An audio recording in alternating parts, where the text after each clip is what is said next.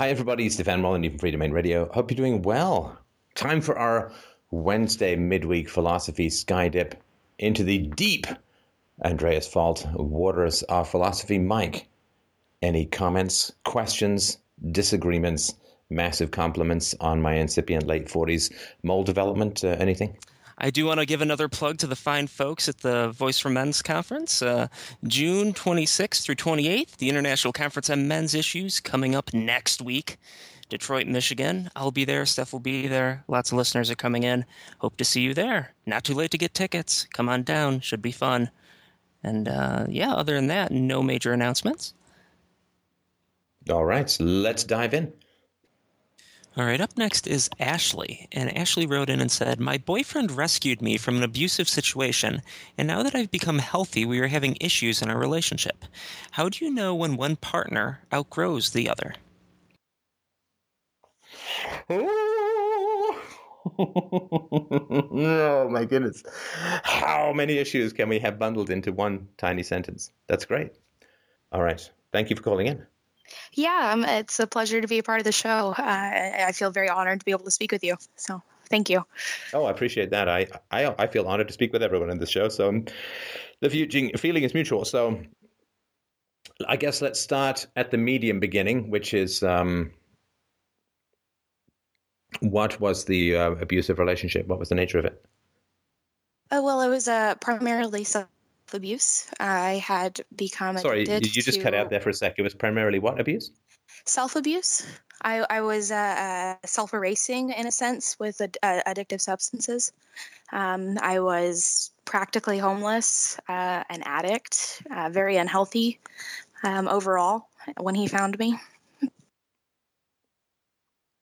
So hang on, you said you were in an abusive relationship and then you defined that as self-abuse. No. I was in an abusive situation. And by that, I mean a self-abusive situation.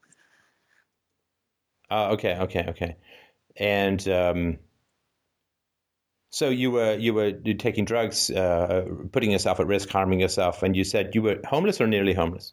Nearly homeless. I had my place at that time, but I was living without electricity and hot water, things like that. And this wasn't just a particularly vivid game of Dungeons and Dragons, right? I mean, this was actual economic brinksmanship, right? Not a game of Dungeons and Dragons. You don't know what I'm talking about because... Right, okay, got it. There are like 3 guys out there who had pimples in their mid-teens, and they know. Anyway. Okay. And how did you end up, dear Ashley, in that situation? I became addicted to this substance called potpourri, and because of that, my job performance suffered. I was working at a doctor's office, and I was terminated. So I went back to waiting tables and was not able to afford my apartment and car insurance and car payments. So that's really how I initially became in that desperate of a situation. I mean, when you say that you're addicted to potpourri, you sound like a gay designer out of control. I think of it as like pleasant smelling dried leaves, but I assume it's something else in your world, right? Well, potpourri is, it's also called spice. It's synthetic marijuana, but it is not in any way like marijuana. It is more, resembles... This is the K2 stuff? Yeah. Oh, okay, then I do know. My God, I'm becoming an expert on all this stuff. I do know because there was a guy who called in last week who had struggled with this stuff. And so potpourri, also known as spice, also known as K2. All right. And so that's the immediate cause. What is the childhood cause? Oh, I'm not sure where to begin there. I have, if you would lead with the probing question, that would be helpful. All right. How were you disciplined as a child? Verbally put down. It wasn't until I was a teenager when physical force was used against me. And what sort of verbal abuse did you receive? You're fucked up. the way you think is distorted. I don't know how you became this way. I don't know what happened to you before, but And was this from when you were a little kid, or did it show up more as a teenager? hello? Yeah, can you hear me? Did this happen from when you were a little kid, or did it show up more when you were a teenager? It started around age 8 and progressively got worse. And prior to 8? It was mostly me and my mother and my 2 little sisters. My mother wasn't much of a disciplinarian. She was mostly neglectful, not really present. And so there was no verbal or physical abuse before 8 that you can recall? There was one or two times. I remember one situation. My mother was looking for her sunglasses, and she was frantic because she was about to go on a date with some guy, and he was going to take us out to Chuck E. Cheese. And I was excited to go. They were my sisters, and I'm pressing her to go, and she's insistent that she can't leave without her sunglasses. And I plainly tell her, "Mom, they're on top of your head," and she smacked me across the face. And that was the first time I really remember her ever being physically violent towards me. Right. So did you know the man who was taking you to Chuck E. Cheese? No, I don't remember meeting him before that night. I remember his name and what he looks like and the great fun I had, but I don't remember him particularly. And did your mother have a lot of, I don't know, I guess I could loosely call them boyfriends? In the brief time that I remember, at least 3. What's the brief? I don't know what you mean by brief time. From about, I was in and out of foster care from about 2 to 5. Oh my God. So from about 4, 5 to about 8, I remembered 3 of them. And And why just were you in foster care?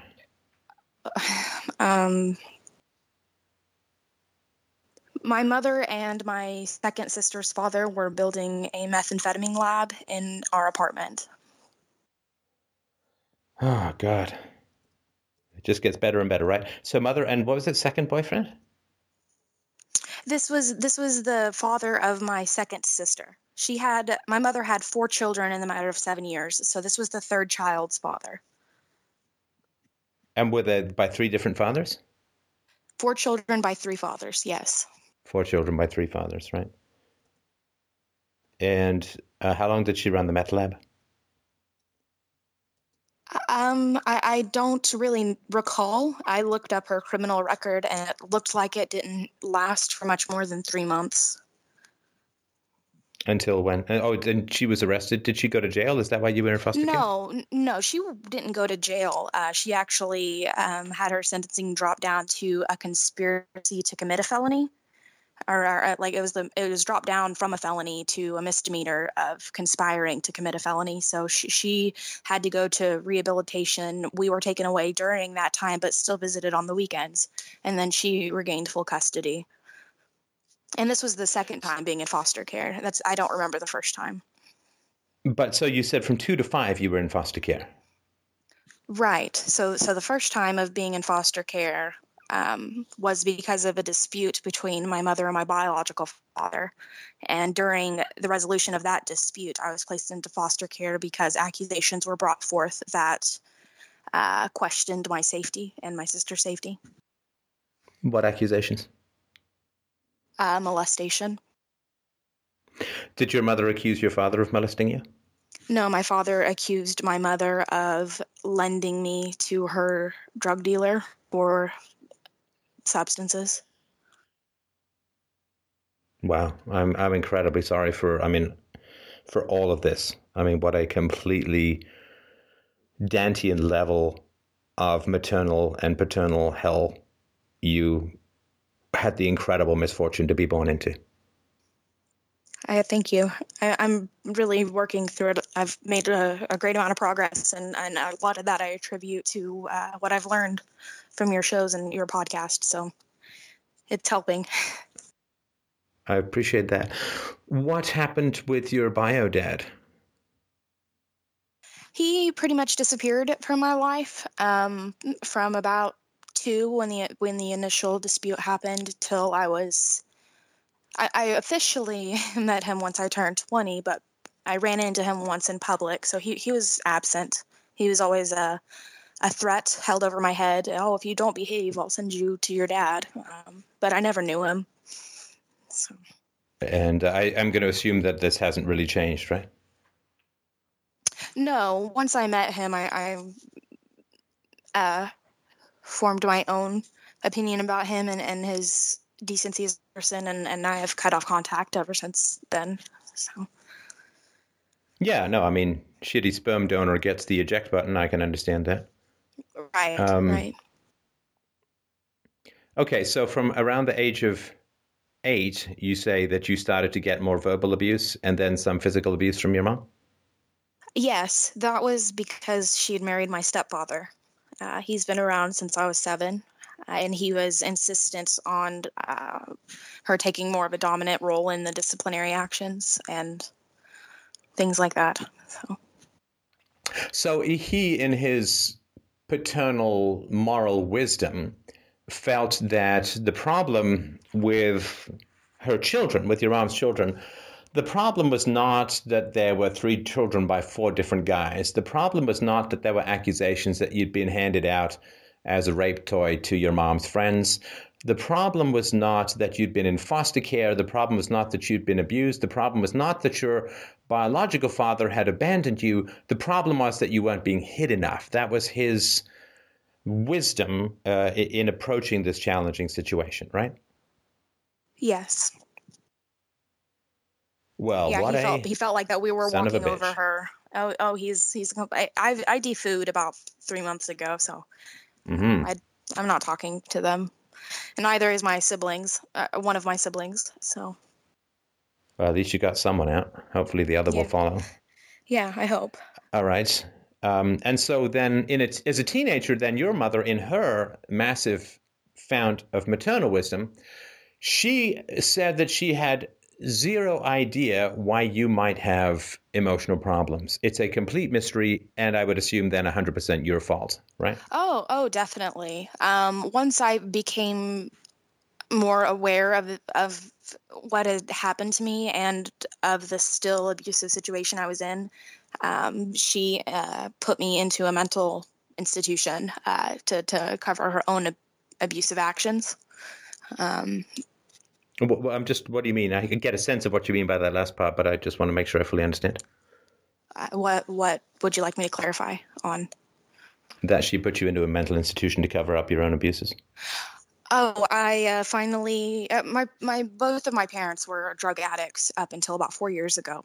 4 or 5 years ago, and I finally got the balls one day to tell a counselor because I had come to school with bruises, and a friend of mine told the counselor, and it was just like the cat was out of the bag. So I admitted to everything that was going on, and so to cover all of those accusations that I brought forth, they put me into a mental hospital. So they said that you were delusional in thinking that they were drug addicts? Yes, they said that I was making it up for attention, and that there was something wrong with me. And it was. And the psychiatrists, in their wisdom, looked at your family history and said, oh, yeah, I'm sure that the child is just delusional and the parents are great, right? Well, the psychiatrist never asked me about anything. They just took my parents' word and I input. swear to God, there's guys, a bunch of satanic witch doctors, I think. And, you know, anyway, I will get into that perhaps another time. And how long were you in the institution for? From 15 to about 15 and a half, January 2007 to June 2007, so 6 months. Right. And when you got out, is that when you didn't go back home? Yes, I didn't go back home after that. I've lived with my grandmother for a brief period and then moved out on my own. And was that because your mother didn't want you back or you didn't want to go back? Oh yeah, she didn't want me back at all. She was afraid I would corrupt her other children. Right. She said the other option was to give me away to foster care, and if she did that, then that would be that would make her look bad as a mother and cause another investigation from child services. Right. Wow, she really is a piece of work. Oh, definitely. I'm so sorry. I mean, it sounds like there is almost not any particular layer of our human capacity for hurling children into the lake of fire that you did not experience. And what a terrible way to start. I mean, the fact that you are not dead or in jail or in the army is truly an amazing feat on your part. I mean, what an incredible strength you must have deep down to come out of that. Yeah, I definitely feel like if the only good thing I can take away from the situation is that I don't think there's anything that I can't do now. So. Oh yeah. Oh yeah. Oh yeah. So. But back to the original question though. Yes. I'm perfectly aware of my personal trauma and how it's going to affect my relationships and how it has affected my relationships.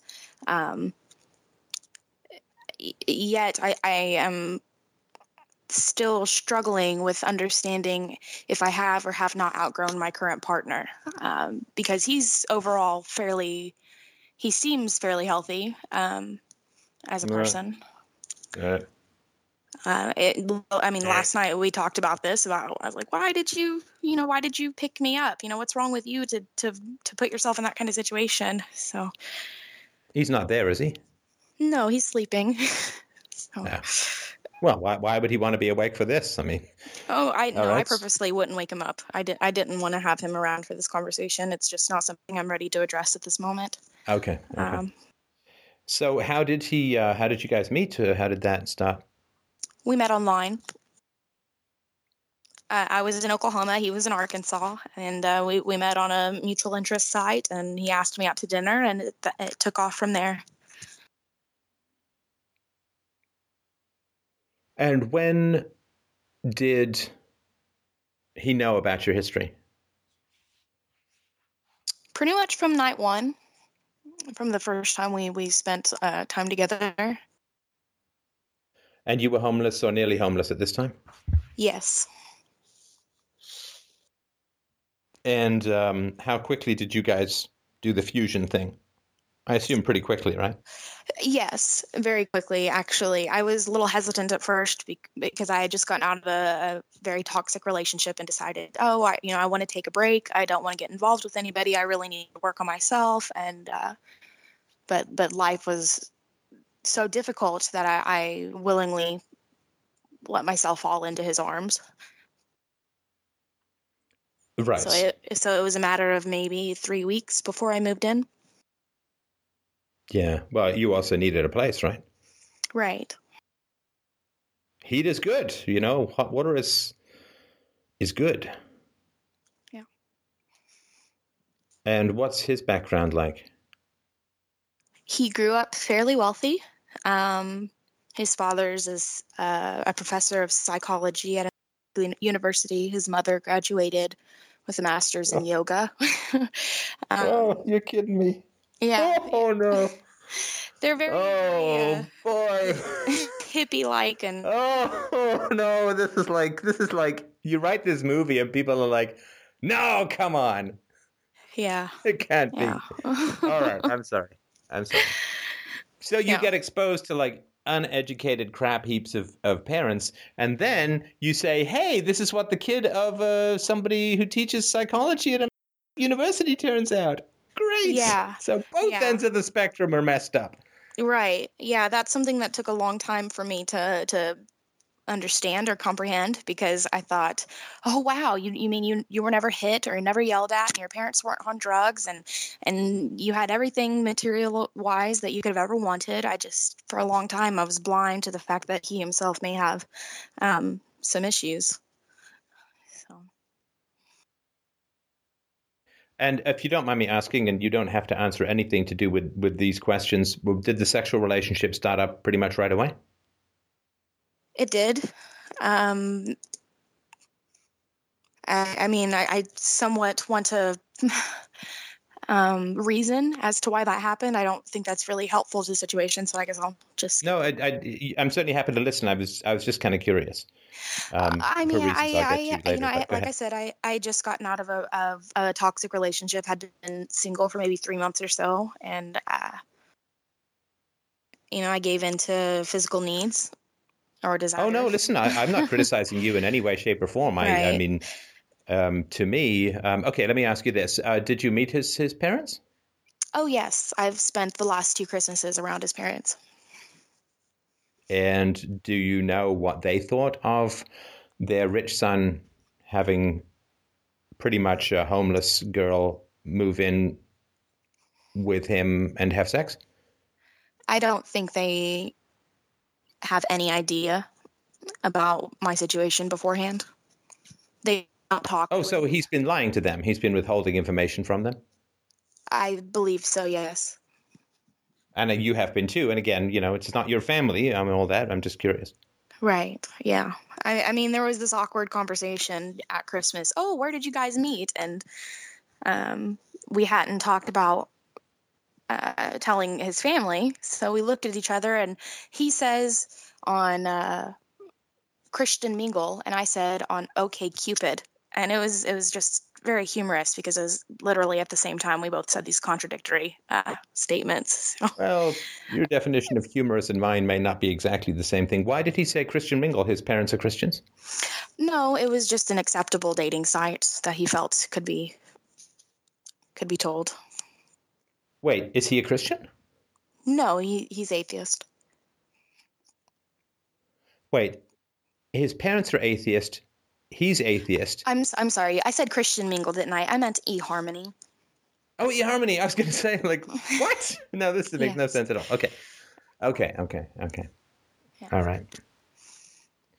And does his father, who teaches psychology at an Ivy League university, as you say, does his father, in his amazing knowledge of psychology, has he ever divined that you may have had a less than optimal upbringing?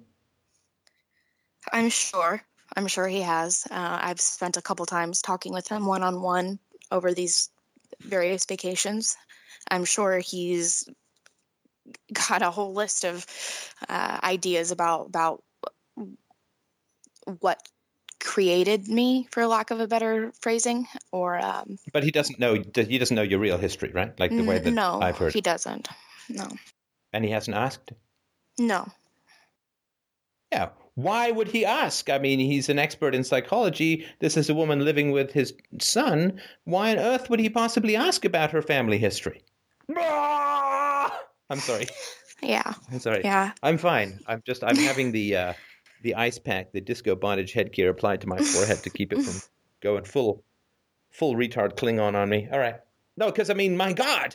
I mean, if my daughter is going to go and live with a guy, there's no stone that I won't find unturned about this person. There's nothing I will not ask about this person because, anyway, for reasons I don't think I need to tell you. Anyway. Hmm. Wow.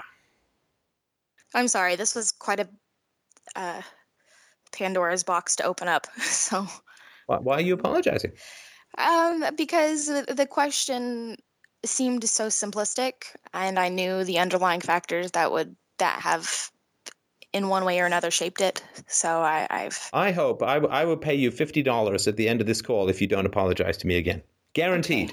I know you okay. don't need the money. I will pay you $50 because, my God, young lady, I cannot think of anyone in the world right now off the top of my head who's not an actual Holocaust victim who has less to apologize for in this world. Okay. All right? Wait, you felt something there, right? I before this last year or so, I just really tried to minimize so many things to in attempts to move on, and I spent a lot of that time apologizing to my parents, and and not just at that time. I spent a lot of my childhood apologizing to my parents. I've sort of internalized the need to apologize anytime I feel like I've made any kind of inconvenience to somebody. Joe, you are not making any inconvenience for me. Right. Some of the earlier callers were making some inconvenience for me. You are not making any inconvenience for me. And how's your heart during our call? How are you doing? I'm much better than I expected to be. I was very nervous leading up to it. I was able to speak with a longtime FDR member, and they really gave some insight. Um, he Was was this FDR probing. member? Were they at the level of Grand Poobah lizard headed wizard? Because I mean that or above. I'm just kidding. I don't even know who these people are, but Yeah. and so how long have you been with this fine young man? It'll be 2 years in September. So 2 years in September, and he's paying the bills. Can I assume? Yes, he pays for And everything. So. what have you been doing for the last Oh, I couple of years? manage his properties, and I've managed multiple remodel projects. I've worked here and there occasionally, waiting tables, working in childcare facilities. I pretty much just take care of the home as of now. Right. Okay. And when did you first begin to think that you might have outgrown him? Hello. You back, Ashley? Oh, I am. hello. I'm so sorry about that. Yes, I'm back. Internet had No problem. I guess my router needed rebooting. So. We're not going to count that apology because Okay, it was due please to a don't. technical issue, but But you have a very nice voice, and we've had some requests from the chat room that you talk more tech stuff for some of our listeners. No, I'm just kidding. All right. Well, anybody who's gotten to know me, I knows I'm a woman of many talents. So. Right. All right. So the question was, when did you first suspect that you might have begun to outgrow the boyfriend, the guy, the himbo, the guy? Probably about 6 months ago. Maybe about 5 months ago. Not quite 6 months ago. Right around January. So. And was there anything in particular that happened? Was it a moment or was it accumulation? It was an accumulation. Just a general instinct, I guess, that the way I was feeling the relationship was going, and the feeling of a lack of emotional connection. So I felt like that was the original point when I started to think the relationship was slipping. And an accumulation of what? Of differences in views about that was primarily where I started to notice it was he he calls me a crazy conspiracy theorist because I don't believe that I believe the government is a fictitious entity and that voting has no real effect and it's actually a violent act. And so I guess once I really started to delve deeper, that's when I noticed we were not quite on the same page anymore. Now, does he know that your mother called you crazy? I don't think so. I'm sure I mentioned it, Why but not? I don't know if it really registers with him. But you told him that your mother called you crazy. I mean, you told me, right? Right? Yeah. I mean, he knows about them putting me in the mental hospital and some degree of the verbal abuse. Okay, so this fine young man knows that you've had an incredibly traumatic history of being called crazy, right? Right. And what was that word that he used about you again? A conspiracy theorist, a crazy conspiracy theorist. Right. So he used the C word that's even worse than the other C word, right? Right. All right. I must say that my sympathy happy meter for this guy is currently residing somewhere around the center of the earth. Right? You don't call someone crazy who was unjustly institutionalized, right? Right. You wouldn't, like, you just don't. Right? That's like having a game with Anne Frank called Let's Hide in the Attic. Yeah. That's an amazing analogy there. Okay, so douchebag stratosphere pierced with the very first thing you're telling me about him. Right. What else?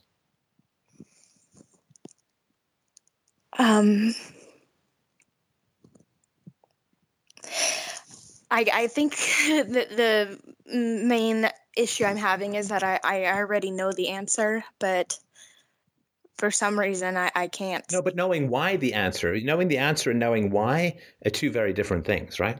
Because you can have an answer that's instinctual, but until you know why, then it's hard to really trust yourself, right? Right.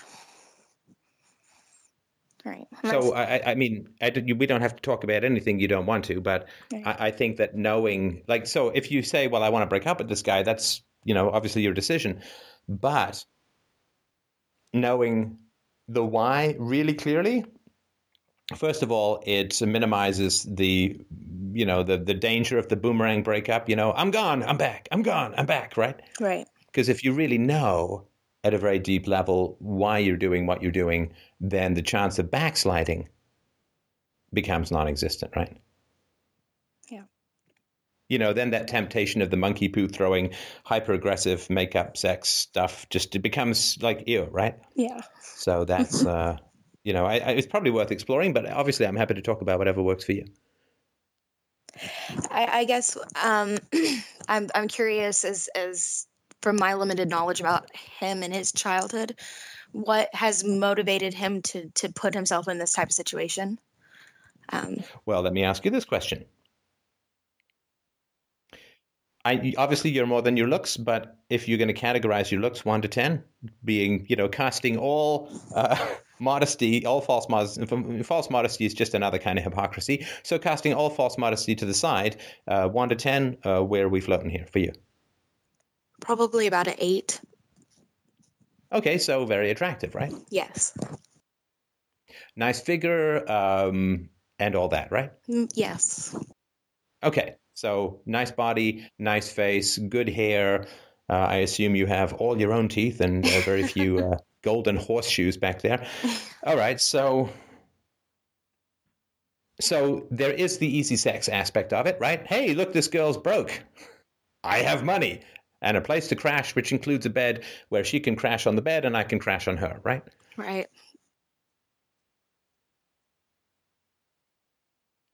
And the fact that you were, okay, I'm just trying to do math here in my head, but you were like, no, 19 or 20 when you met him? Yeah, I was 20. He was 35, 34. Oh, God. Oh, you didn't just say that. Oh, God. Don't apologize. It's not your fault. Oh, God. Oh, no. Ew. Ew. I just want to get this, like, Paul Walker sleazebag begone spray and just all over the place. My brain will never feel clean again. No, I'm kidding. Okay. God almighty. So this 35-year-old rich guy picks up a hot 20-year-old homeless woman and has sex with her. Yeah. What fine parents he must have had. Oh, I'm sorry. This is your relationship. I need to treat it with the due amount of respect. Oh, wait. I am treating it with the due amount of respect. Okay, yeah. So you were 20. Where would you put your emotional age, like, given everything that you've been through? Oh, goodness. Considering I'd been on my own since about 15 and I was 20 when I met him, 26, maybe 27.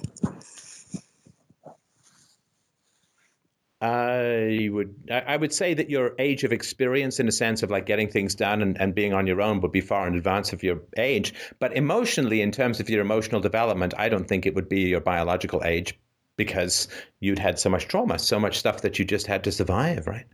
Yeah, definitely. I mean, I've been the mother figure since I was about 7. So yeah, so a lot of your sort of emotional development would have just, like nobody studies calculus when the bombs are falling, right? I mean, there's not a lot of emotional development that occurs during times of crisis, and your entire childhood was just a massive crisis, right? Right. Now, what's, again, 1 to 10, what's this guy hovering at? Just physically. Just physically? I'd say about a 6, 7. 6, maybe closer. I mean, he's slightly balding.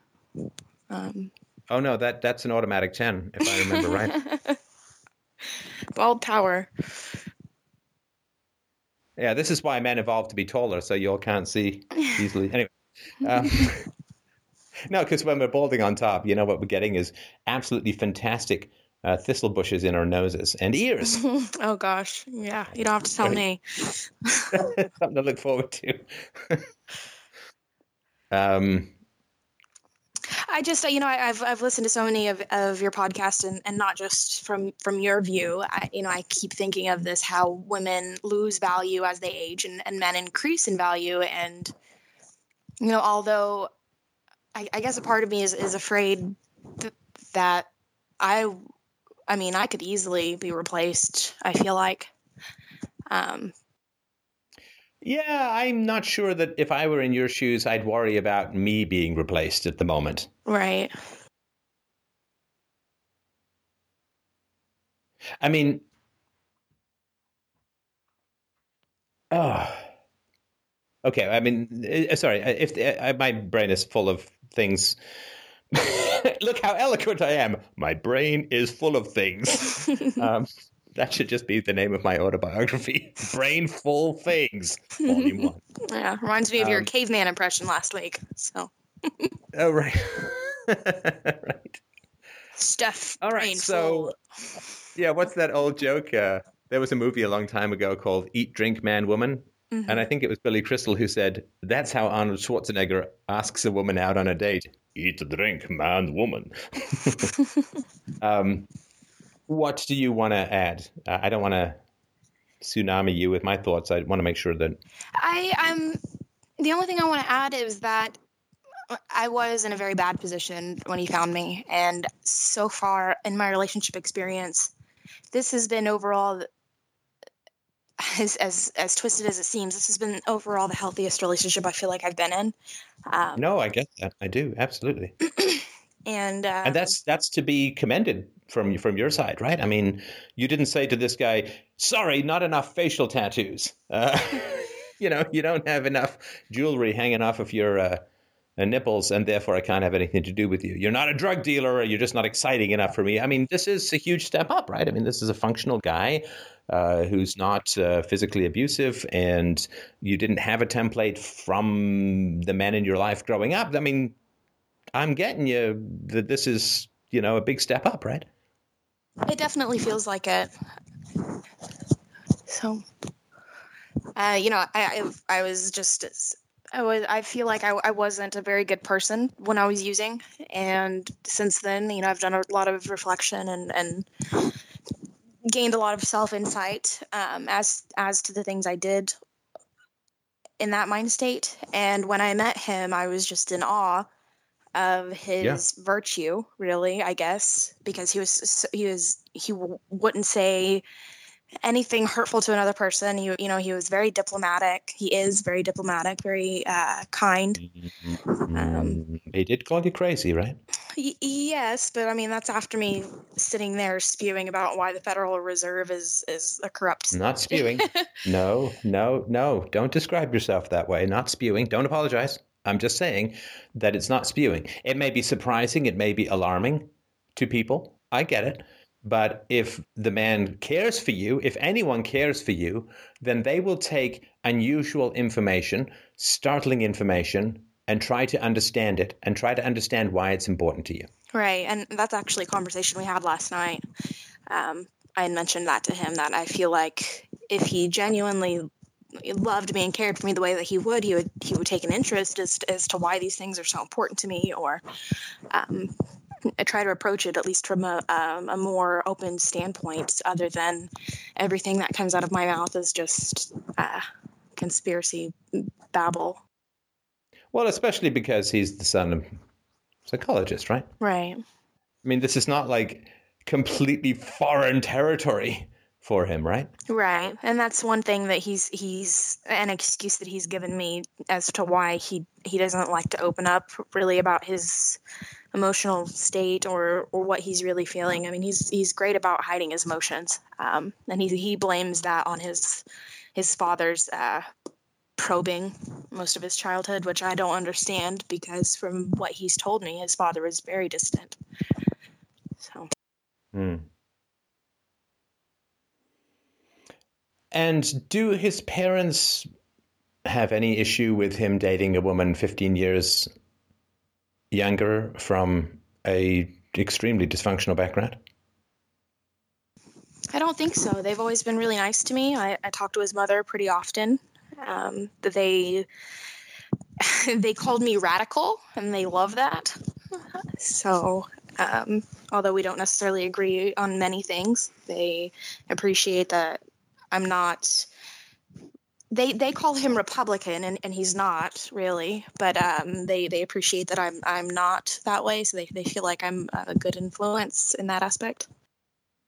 Wait, so the parents Democrats? Oh, huge Democrats. Oh, yeah. Right. Okay. Yeah, they think the government is so he's like everybody. The welfare state for you. Okay. Yeah. Well, his father's so he definitely believes in socialism. Well, his father is licensed by the state and works at a state-subsidized university and gains a huge amount of prestige from the state. I mean, that's not a very objective place with which to evaluate anti-statist concepts, right? Right. Well, and it's just so funny because I tried talking to his brothers about this, and they they don't necessarily take the same stance, but it's obvious that they've internalized their parental influence and opinions when it comes to politics and worldviews. So. And what's the age difference between his mother and his father? I think 3 years. Right. Okay. And have you exchanged the I love yous? Oh, yes. And what does love mean? Right. So when you give someone the I love you, it's a contract. And people like to just wave it around like, I love you.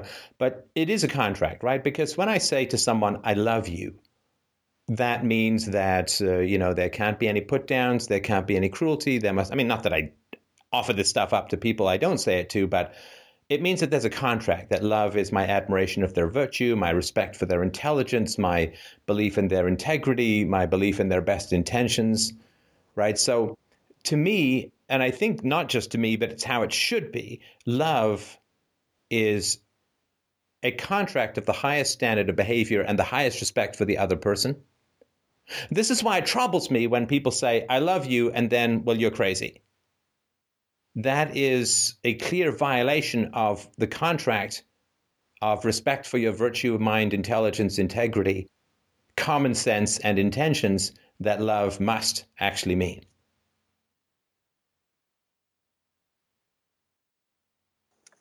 Yes. When we first exchanged the I love yous, my definition of love has definitely changed over the course of our relationship. And when I first heard you say love is an involuntary response to virtue, I felt, oh my gosh, that must have been what it was. That he was, by comparison, such a virtuous person to the men that I had had previously. And as I've grown, that feeling has changed in quite a few aspects. Do you want to have kids, do you think? Oh, my goodness, yes, definitely. I think I'll be a great mother. And is this the father that you want? Not ideally, no. There's a lot of benefits. I could homeschool and Wait.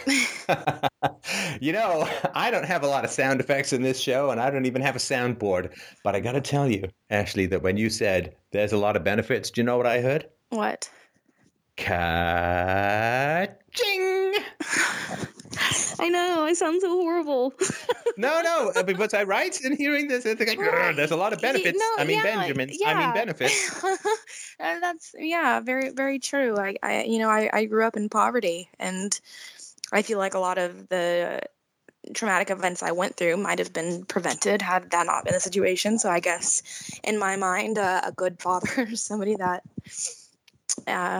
provides financially. And I had this discussion with an FDR member the other day about how he said, I wouldn't mention your situation on the boards or on the forums because there's so many great men out here looking for a woman like you that's, young and intelligent and open to these concepts and self-aware. And I mentioned to him that the only problem is a lot of the people that I've met in my limited experience, this could be wrong, that the people that have the same views as me tend to live with their mother or work at Subway.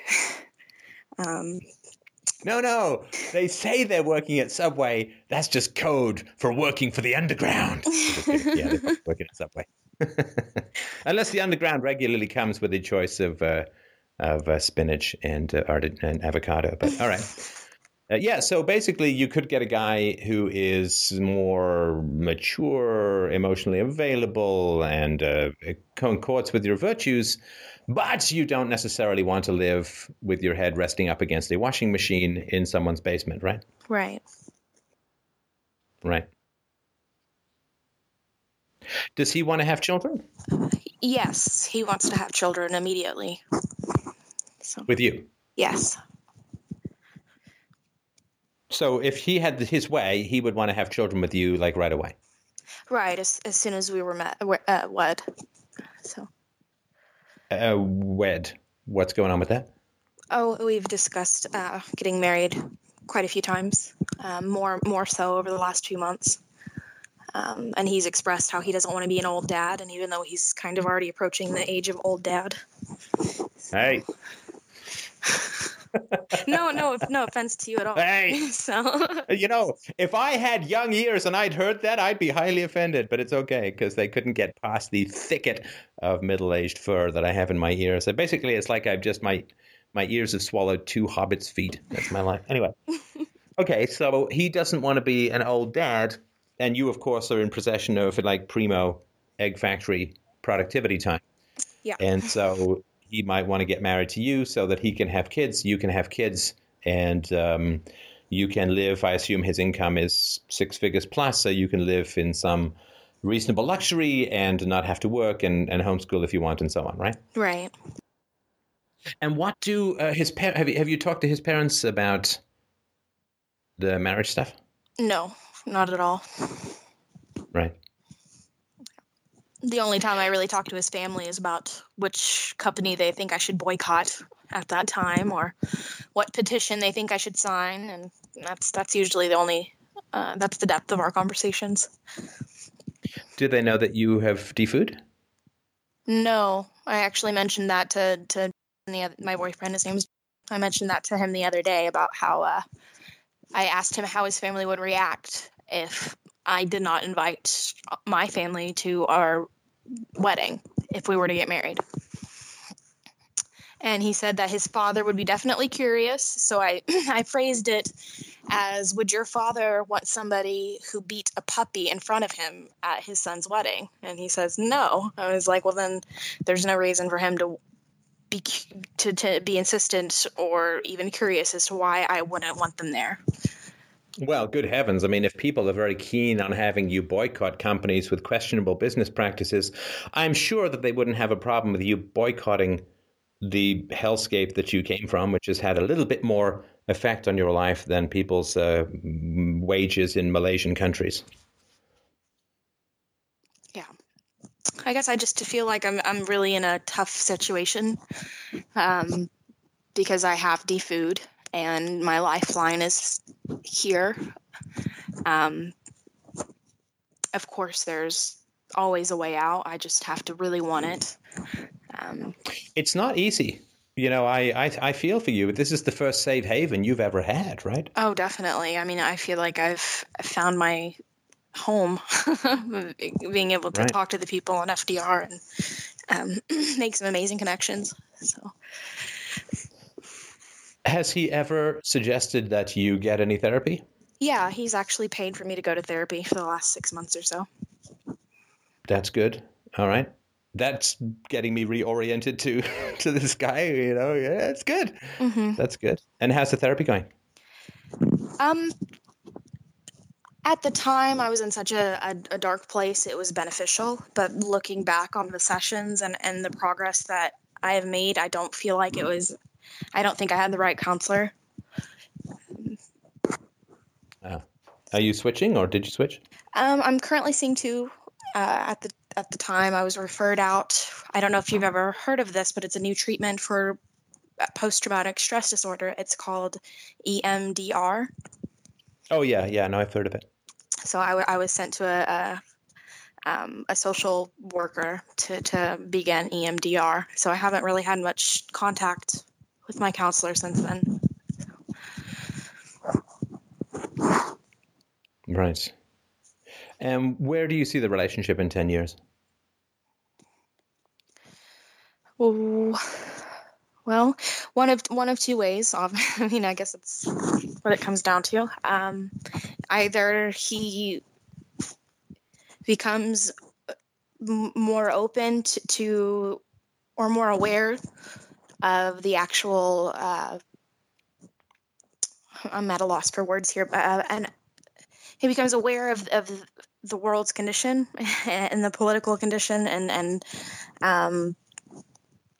doesn't go along with this status idea of society, or he doesn't, and then we just part ways. So that's the only two ways I see this really going much further. Is there any part of I assume that the approach to self-knowledge that philosophy was really founded on is something that he's not opposed to, right? I mean, he's sending you to a therapist, right? No, he actually he's told me that he really appreciates that I've started to take this approach when debating politics and worldviews. He likes that I'm taking it more from a moral standpoint, other than this is corrupt and evil and wrong, which I don't necessarily understand, because I feel like it's the same fundamental ideas, just repackaged in a way that's more pleasing to him. Yeah, look, I mean, I sympathize with the challenge. Like I really do. So this guy's good in a lot of ways, right? I mean, obviously he's not a mean guy. He's not I think that the crazy thing would be something worth a significant apology and a commitment to never return to. But to abandon a life of comfort, and I'm not, that doesn't, I mean, that sounds shallow. I don't mean like, oh, just be comfortable. It's important. If you have kids, that you have some degree of financial security can be very helpful. It's not the only thing, but it's not unimportant. And then you've got the choice to maybe find the vagabond of philosophical compatibility, where you have a meeting of minds and a parting of the wallet that reveals nothing but dust and mothballs and maybe a couple of coupons for pizza. And that is a challenge. Yeah, I do. Because you don't know. I mean, if you could replace this guy with some other guy who's materially comfortable and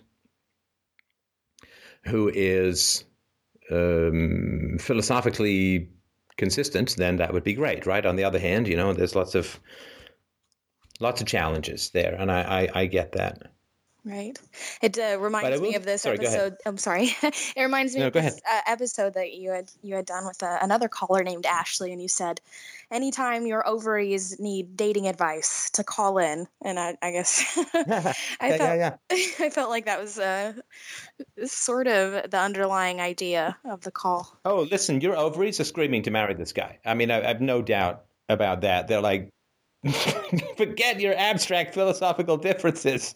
Right. He's stable. He's not abusive. He's got money. He comes from a good family. You'll be set for life. I mean, your ovaries are like, breed, woman, breed. Go get that sperm with a syringe if you have to. I don't care if there's a turkey baster and a goat skin involved. Go get that sperm. Right. Definitely. I don't often imitate other people's ovaries, but is that... Is that somewhat what your ovaries are saying? Like, what are you, an idiot? Oh, like, yeah, extremely so. Right. So, but Right. I still have this internal conflict of I'm still very young. I have plenty of time, and the other part's like, but this is the best thing you've ever seen. So, Yeah. No, I get it. yeah, Bird in the hand, right? It's worth two in the bush. yeah, yeah.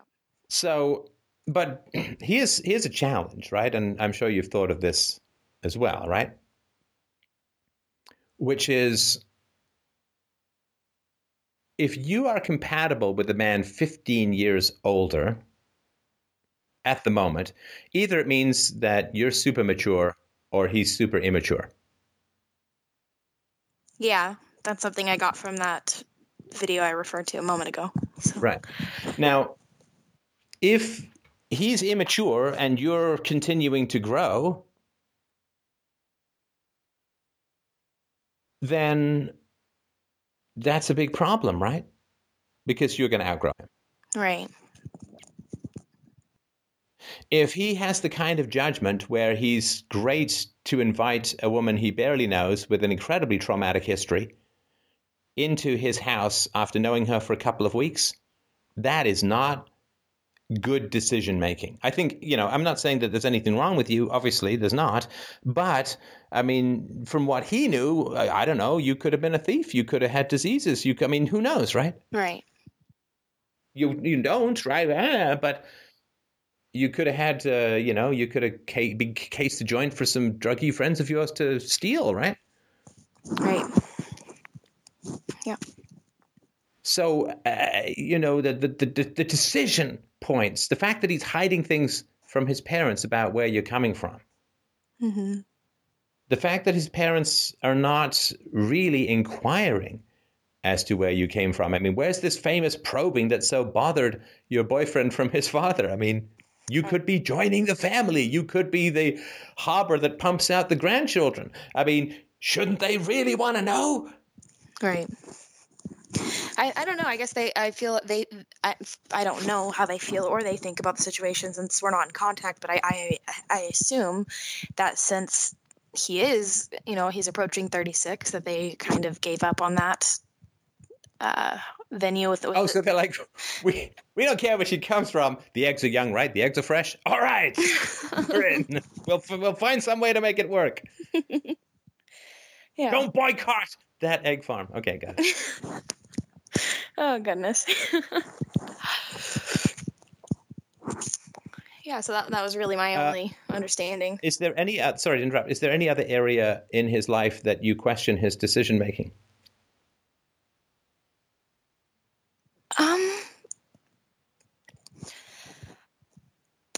I guess his, not really. It's always been really about his choice in partners, significant partners, and sexual partners. That has always been of great curiosity to me. Curiosity, okay, that's a nice way of saying but what does that mean? Oh, I hate to be too explicit here. You don't have to be. You can just tell me that you have some concerns. I mean, I trust you. You don't have to get into details of sleeping guys. I'm just gonna skim over it. We as a couple slept with another girl, and this girl was absolutely sickening. I couldn't even do it. Like I was like kind of. Wait, you had a threesome? Yeah. No. Why are you waiting till I'm like scratching my face on the carpet because of these sound effects here. I'm sorry. Oh my goodness. I'm just trying to be self-expressed. Okay. Okay. And you're saying that the third wheel in this erotic adventure was not primo horse meat? Is that what you're saying? Oh God, no! She was a basket case. I mean, just horrible.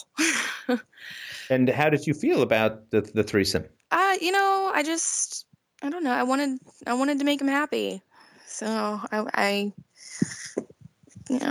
went along, even though I mean, was he like, you guys make on the couch, I'll be the repairman, and your copier needs fixing, and next thing you know, I mean, did both the 70s porn music? Did he grow a mustache? Did he have strange oils on him? Did he have a bathrobe that didn't even reach down to his mid-thigh?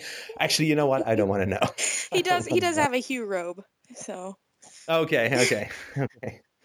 All right. Um, Anyways, that was, yeah, my only so curiosity. wait. You wanted to, okay, so you wanted to make him happy. Yeah.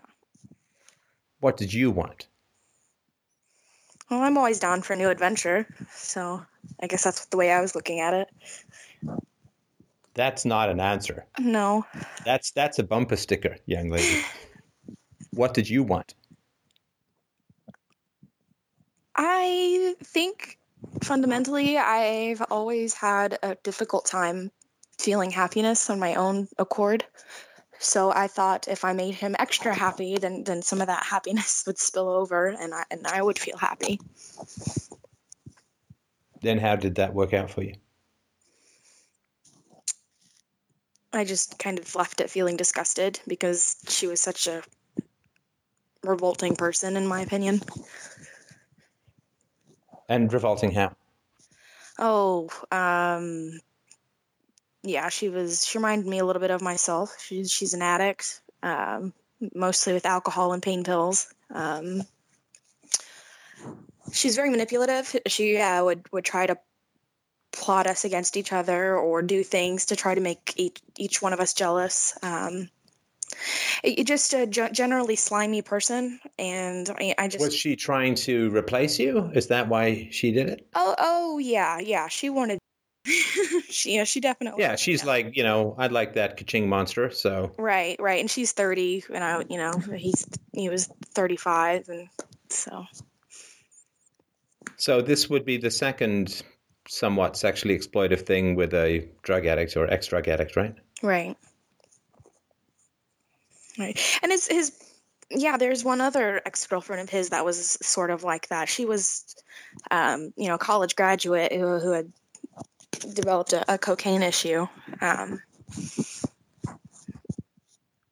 so that and yeah, that's. I guess I'm starting to see a pattern there. Yeah. He must be wildly insecure. Like he must be like bone-shakingly ice marrow insecure. Yeah, I think that's definitely becoming apparent. Yeah, I mean, if he's got to like trawl for drug addicts and homeless people when he's a reasonably good-looking, wealthy, educated guy with professional parents, upper middle class, comfortable, if he's got to dip down to trawl for some really broken women, then that is pretty damning as far as his level of confidence goes.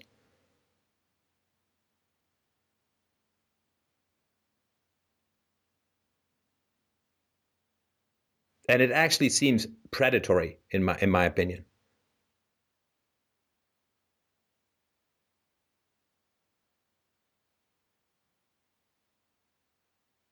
Oh, are you around? I'm not sure if we lost her. It looks like we did lose her. Oh, we did? Let's see if Okay. she's still on the call. Let's see if she comes back. Hello, I'm sorry. I cheek Oh, slided the no mute problem. button. So, No Oh, no problem. problem. Did you hear me at all? I did, but then I took the phone away, and I didn't hear the last bit. So if you wouldn't mind repeating. Well, his level of insecurity is so high that to me he's blended over into predatory territory. Okay. Right? In that he is basically trawling for damaged and desperate women and sexually exploiting them.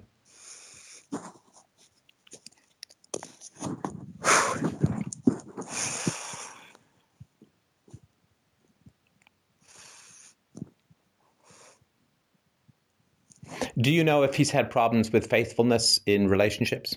I mean, not counting the threesome, which is kind of I don't know what to call it, but with being unfaithful?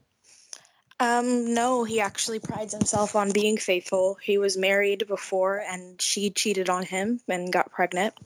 So, So he married a woman who cheated on him and got pregnant. yes, it was his high school sweetheart, the girl he lost his virginity to. Um,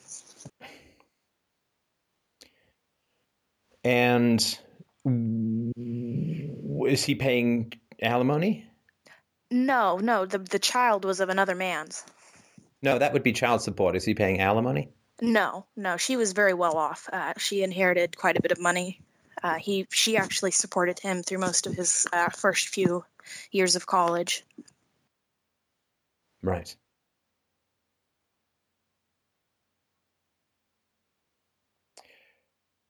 I'm sorry to ask a leading question, and you can toss it out if it's inappropriate. How will you feel if you have an attractive daughter who grows up around this guy? I have thought about that before, and sometimes I'm a little worried. Yeah. Because, I mean, a level of attractiveness is very important to him.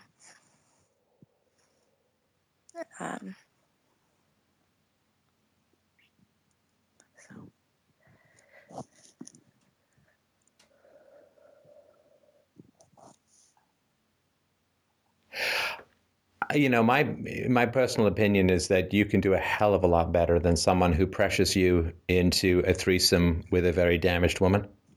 Yeah.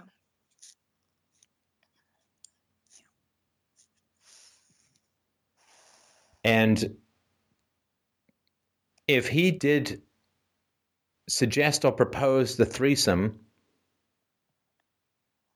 without fully probing, sorry, that's probably not the best word to use when talking about a threesome.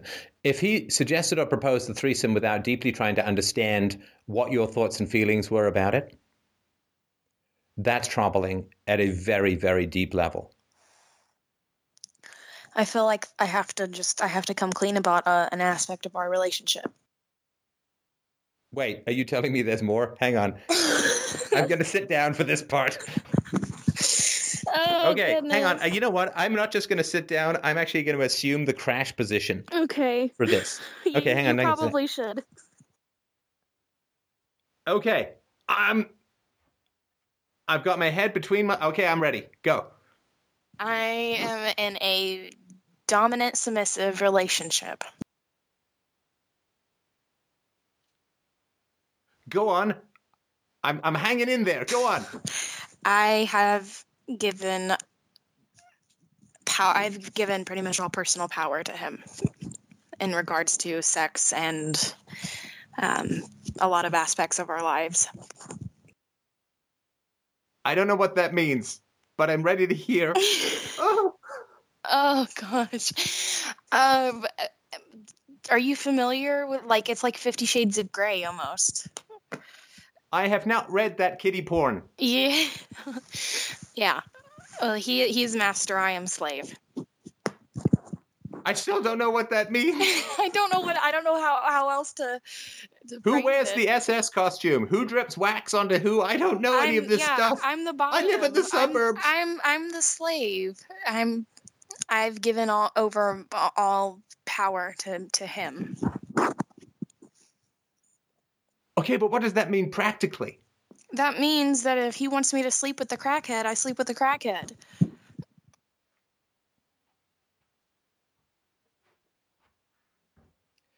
Have you told your therapist this? Yes. And what does your therapist say about that? He finds it interesting. Oh my God! Ah. He probably finds it tittillating. The creep. Yeah. Yeah. Yeah. Okay, so in every aspect of your life, financial, sexual, emotional, relational, in terms of friends and so on, he is the dominant one, which means basically he tells you everything that you do, and you're like this, empty inflatable hand puppet that satisfies his pleasures? I definitely have input. Whether or not my input is incorporated in actuality, that's another question. Don't give me questions. Don't give me anything ambivalent here. It's not going to help. Generally what he says goes. I have plenty of room. I speak my mind whenever I want. We have open dialogue in regards to everything about our relationship dynamic. But at the end of it all, what he says goes.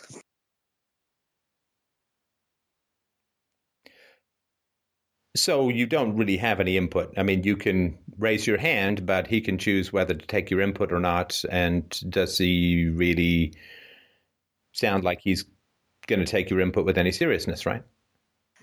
Right. And I mean, he prides himself on making these decisions in my best interest. I mean, and I usually feel this way too, that he wouldn't put me in a situation that he doesn't think that I could handle or grow from or learn something about myself from. Who the fuck is he to decide what you can handle and grow from? Well, I gave him that power. So. No, but what I mean is rationally, I can't decide what you can handle and grow from. That right? Right. Who can, other than you, in negotiation with yourself and with right? Right. And is that how you guys met? That's why you couldn't talk about the website that you met. Was it a fetish site? Yes. Right. Okay. And he was looking for a submissive? Yes. He found me within 24 hours of me being on the site. Right. And I guess it's great that his mother is spending so much time studying yoga rather than trying to figure out who her son actually is. Right.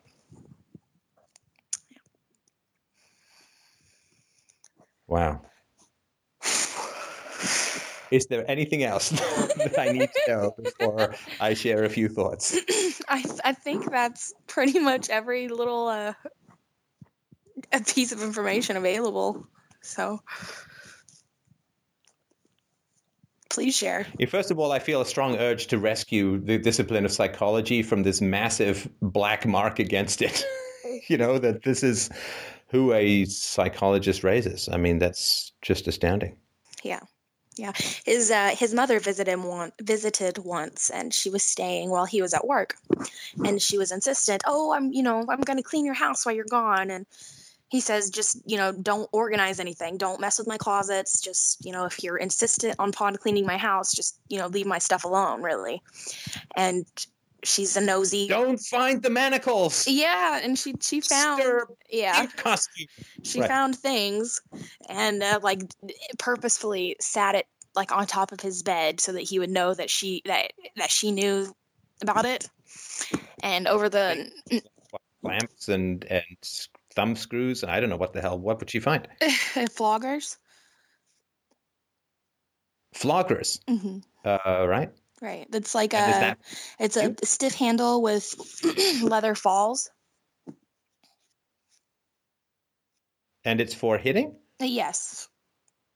And he hits you with these? Yes. Dear God. Okay. I'm going to put myself in check, and please continue. Anyways, so once she found these items and made it clear that she knew about it, over the course of the next few months, her and his father, the mother and the father, would ask questions about if he watches horror movies, or is there some kind of event that happened when he was a child that they're not telling him about. Wait, who was asking these questions? His mother and father. They were asking him? Yes, if he had like an interest in horror movies, or if he found violent art entertaining, those types of questions. Yeah, they're probing for sadism, right? Right. Yeah, okay. Right.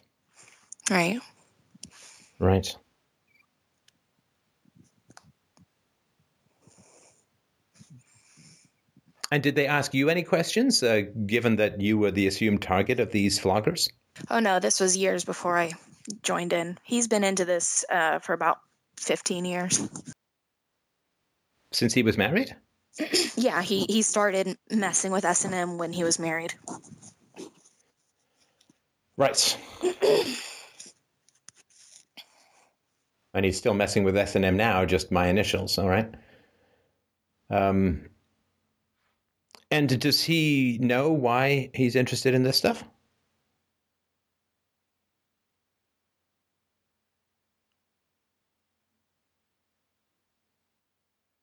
No, I think we lost her again.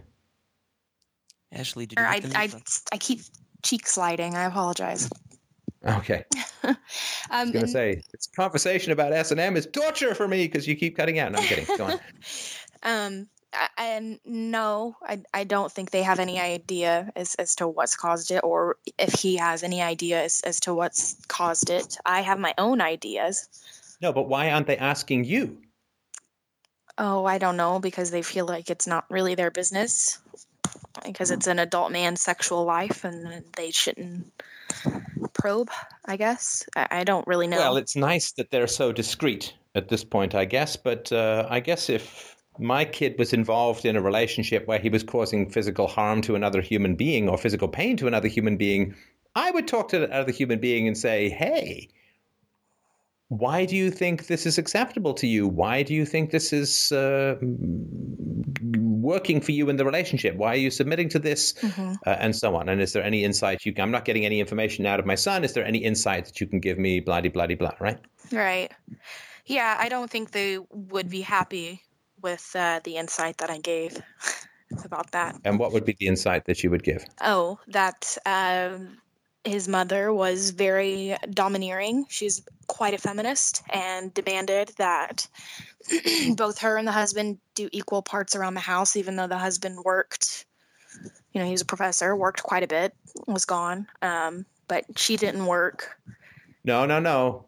Do you think it's easy to get a master's in yoga? I mean, that's a lot of not doing dogs in the upward way. Right. So that's, you got to bend. You got to be quite bendy for that. So, All right. So strangely enough, the arch feminist created a man who likes to dominate and humiliate women. Right. My God. Oh, my God. Can somebody not figure out that there may be something not totally right about this ideology? But anyway, go on. Yeah, that was pretty much my conclusion, was that he had a very dominant feministic mother that he felt bad for his father, that his father should have taken more control in the relationship. It's funny, but that's a false dichotomy, right? Saying that the father should have taken more control. That assumes that somebody has to have control, and it's either the woman or the man. Right. I don't think of having control in my marriage at all. Right. My wife wouldn't let me. No, just kidding. I'm kidding. Yeah. Now, is there more that you wanted to add with that? No, that was all. The accusations that were leveled at your mother handing you out for possible pedophilia activities, do you know if they were true or not? I know you were pretty young. My mother denies it. My biological aunt confirms it. And my memories and early childhood sexual behavior definitely indicate that it was true. And does your boyfriend know about this? Yes. It's one of the first things I told him. So he knows that you have a likely history of childhood sexual abuse, and he feels that dominating you sexually is somehow appropriate and not massively exploitive of a situation of childhood rape. I think he has the same views that a lot of people do in the community, that the issue, how do I say this, that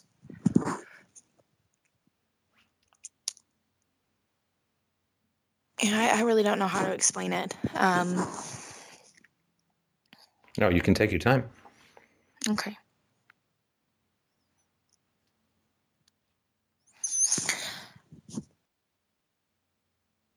That it has some type of deep-seated, almost primal type arousal out of myself. So he thinks that I'm not saying he does think this, but I'm assuming that he thinks it's perfectly okay since I've enjoyed it so far. And have you enjoyed it so far? There's parts that I enjoy. Yeah, overall, yeah, I've enjoyed it. And there's parts that you don't enjoy? Yeah, there's parts that I don't enjoy. Right. Do you think you could enjoy a sexual or romantic relationship without the domination aspect? I don't think so, honestly. The best sexual relationship I've had has been in this dynamic. Because I'm trying to think of a situation in your life, Ashley, where you haven't been dominated by something or someone. Right. If it's not the meth lab drug whore mom or the unstable avoidant dads or the foster care system or the physical or emotional or verbal or sexual abuse that you suffered, the institutionalization, the drug addiction, the dominance of financial insecurity and uncertainty, which then transitions into the dominance from this guy, I would argue that you have tragically and as a survival mechanism developed a need to control being dominated. In other words, you're like somebody who's been walking into a wind their whole life. They're walking at 45 degrees. If the wind stops, they fall over, right? Right. It's the Simon the Boxer thing that I talk about or write about in Real-Time Relationships. Yeah. Which is that managing helplessness is the only thing that gives you a sense of efficacy, a sense of control.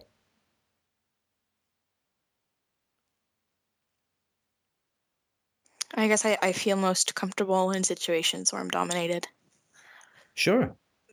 Of course. I mean, I feel comfortable in situations where people are speaking English because that's the only language I know, right? Right. Right. Yeah. And in a situation where you weren't being dominated, what do you think would happen? Well, in my previous relationship, I was the dominant one. And it was very it was very messy.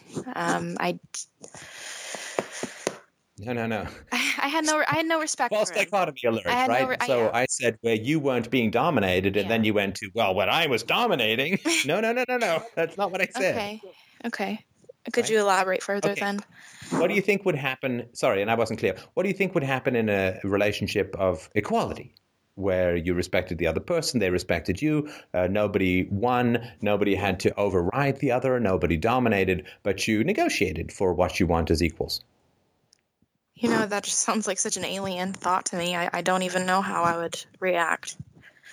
I can give you a hint. Oh, please do. Here's a question for you, Ashley, the brave. Who is dominating who in this conversation we're having?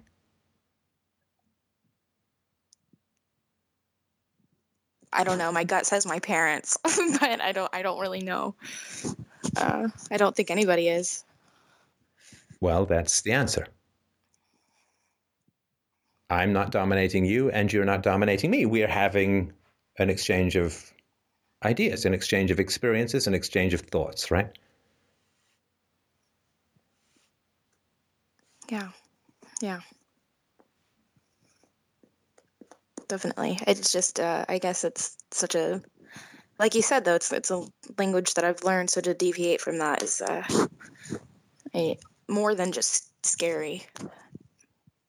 No, but this is why I asked you if you wanted to have children. Yeah. Because when you have children, you will automatically and biologically be placed in a position of dominance so intense that you will never experience it again. And your temptation to dominate your children, or your feelings of being dominated by your children and thus being a helpless unparent, will be extremely intense. Yeah, I don't want that at all. I want. Well, I'm not sure you can say that given the Okay. relationship that you're in, right? Yeah. When I say I mean, that, you do and you don't. I Right? mean that I want to be, I want to be the best mother possible. So if That means learning how to negotiate as an equal. And Ashley, tell me, how the fuck is this relationship helping you do that?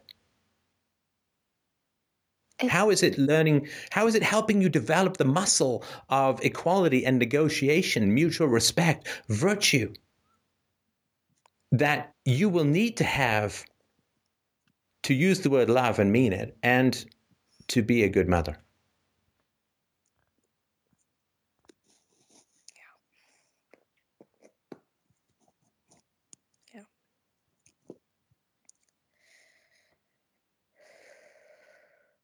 Are you answering by not answering? I mean, it's obvious that I'm not going to be able to learn these things in this type of Well, relationship. actually, you're learning the exact opposite. You're reinforcing Yeah. helplessness Yeah. and being dominated and not existing except as an object to satisfy other people. Right. You are strengthening the worst muscles and weakening the most necessary.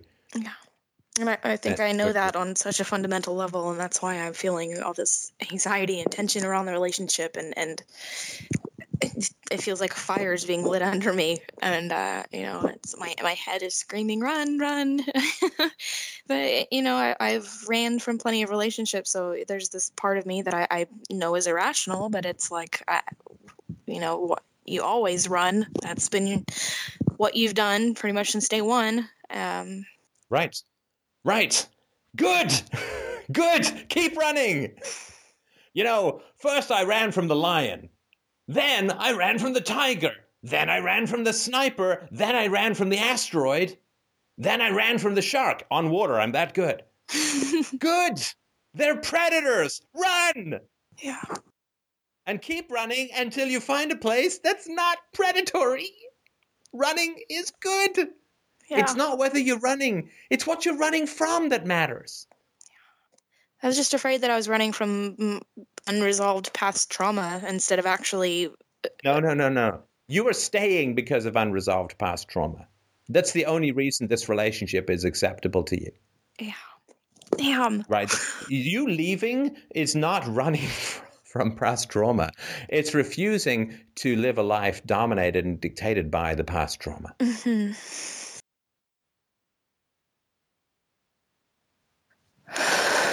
I mean, haven't you had enough of not having a voice? Haven't you had enough of not being listened to? Haven't you had enough of not being negotiated with? I guess I'm just really lacking self-esteem when it comes to that. I've never... No. You're not lacking self-esteem. You were brutalized. If I'm not, then why am I not allowing... Lacking self-esteem is like, shit, I lost my glasses. You were brutalized. Right? I mean, if somebody drugged you and tattooed you on your arm, would you say, well, I guess I'm just lacking pink skin tone there? No, I was roofied and tattooed. Somebody assaulted me. Yeah. Lacking self-esteem makes it sound like a deficiency on your part. I just feel like I guess I feel like I've internalized my abuse as somewhat being of... I know it's so illogical. I know it's not my fault, but I still can't help it sometimes feel like it was. Of course. And that's how you survive it.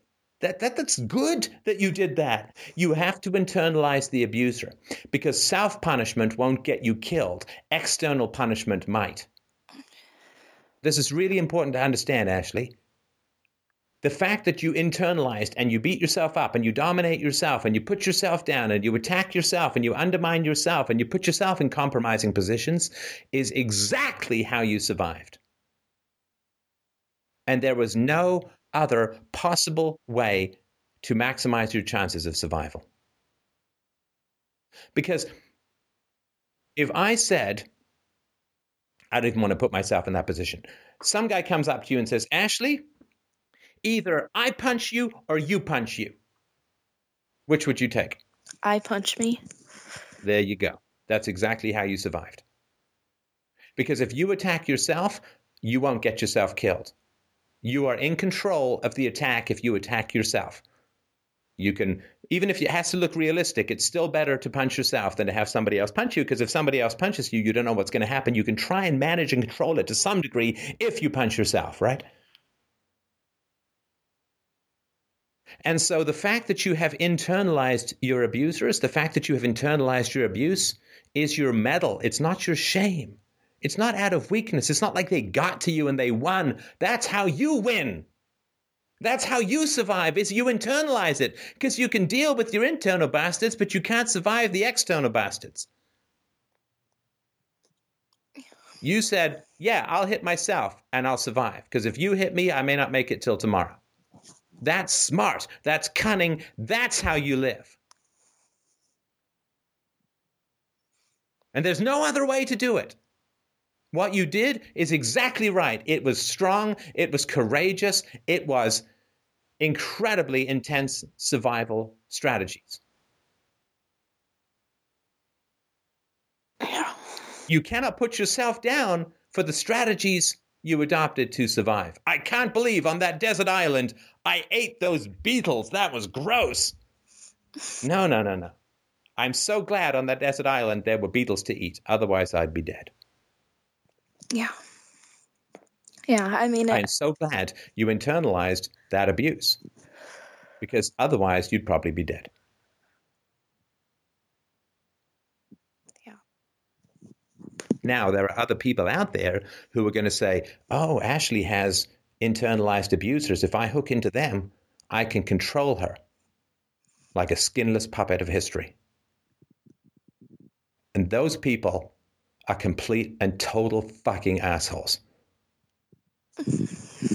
You don't need people to step into the shoe ghosts of your parents and continue swinging at you like you were 5. You need people who are not going to respond to the calls of the inner abusers to justify their existence and justify your need for them by continuing the abuse. You need people who are going to step in and say, I'm incredibly sorry for what happened to you. There is no invitation on this earth that would cause me to step into your abuser's shoes. Your fucking boyfriend is not one of those people.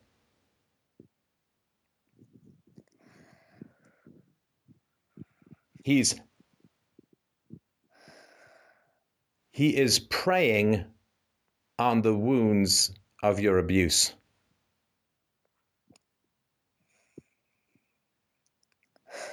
He is finding a wounded person and stealing their wallet, their kidney, and their fucking soul, or trying to. No, we find a wounded person, we bind their wounds. We don't suck their blood.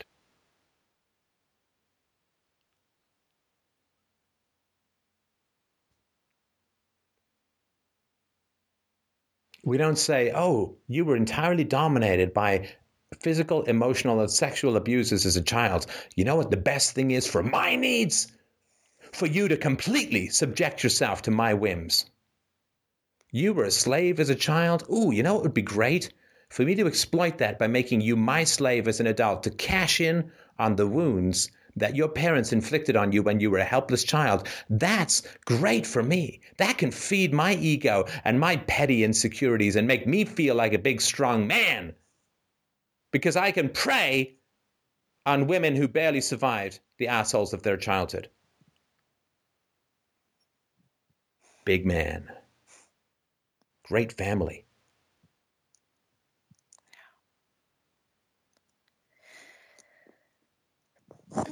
I'm curious about when you had asked me would I choose to hit myself or have somebody else hit me, and that was a way of taking control of the situation. Mm-hmm. How is I don't see how that could relate to what I'm doing now. Is it because I'm choosing my abuser instead of just being a complete victim to the situation?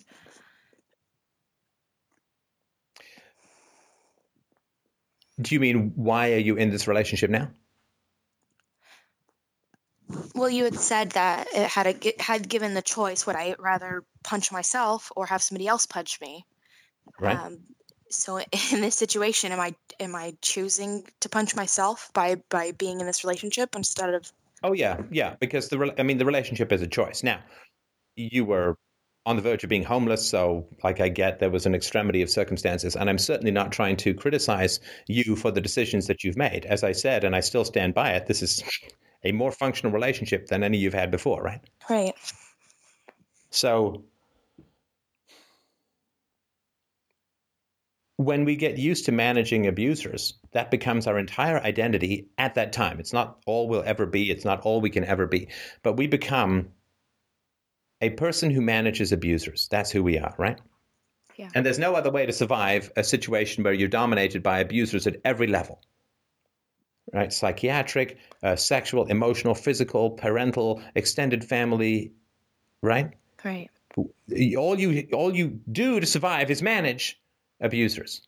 That's who you are. That becomes your identity. That becomes all that you can do. It's all you're functional at, all that you know. It's life. Life is managing abusers. Yeah. Right? So you're like, okay, well, I'm managing this abuser and I'm broke. With this abuser, I get money.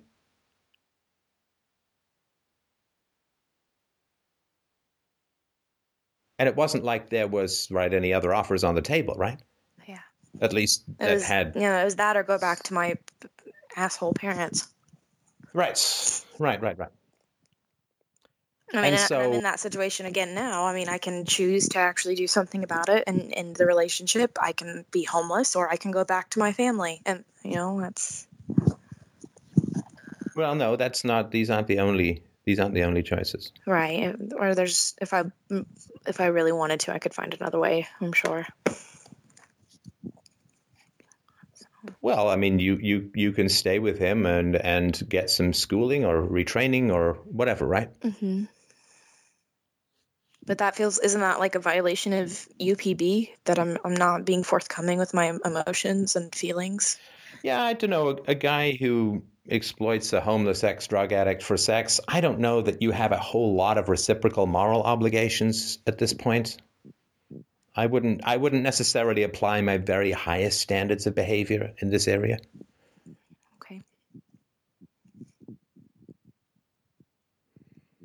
But when your identity is I manage abusers, then in order to have an identity, in order to have a life that you're adapted for, that you have skills for, and that you don't have skills for the other kind of negotiation-based life, you got to find abusers.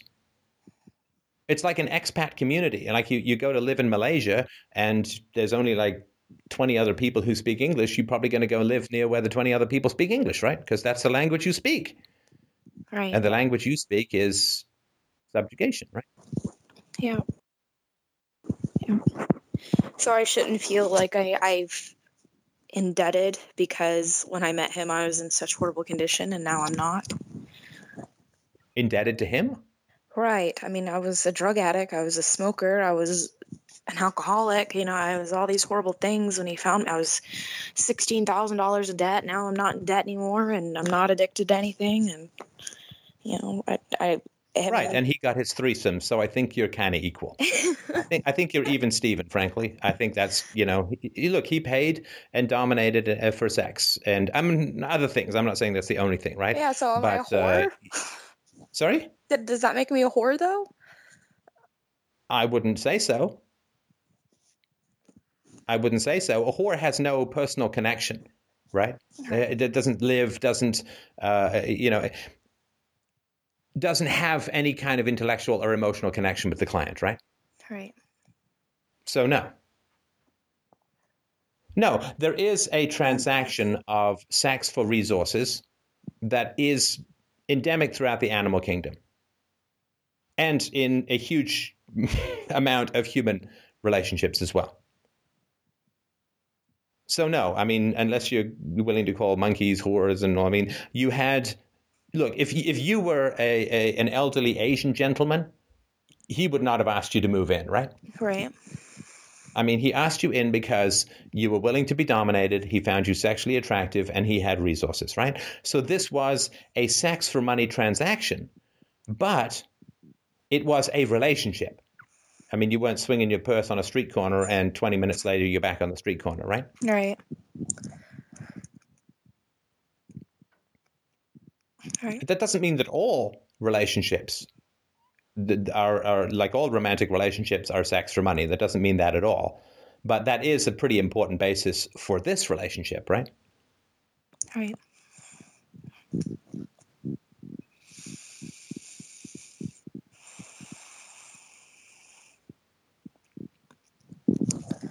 Well, this has definitely been very insightful.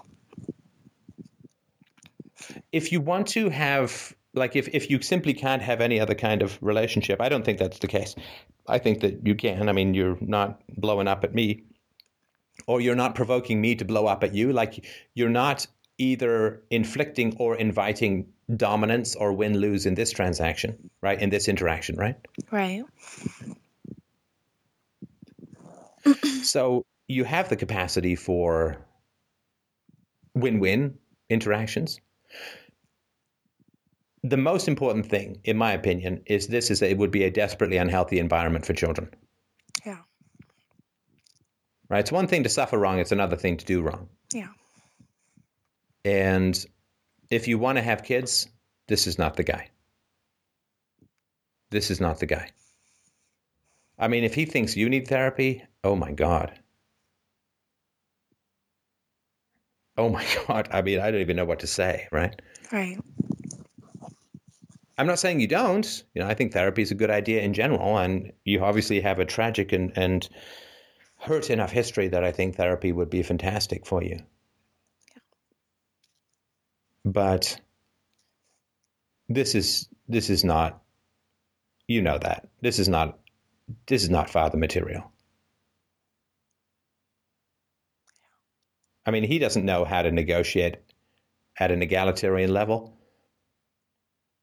How on earth could he negotiate with children? Yeah. Yeah, we've discussed He spent that. 15 years in dominance and submission relationships. He will be a brute towards children because this is all the muscles he's developed are I dominate, you erase. I dominate, you erase. I dominate, you erase. How is he going to be with a child? Would it be any indicator the way he treats my dogs? I mean, the way he treats you is more important, but how does he treat your dogs? Oh, he's great with them. I mean, sometimes he gets frustrated and yells, and I tell him to stop. Okay, yelling at dogs is not great, but see, dogs don't negotiate with you. Right. Right? Right.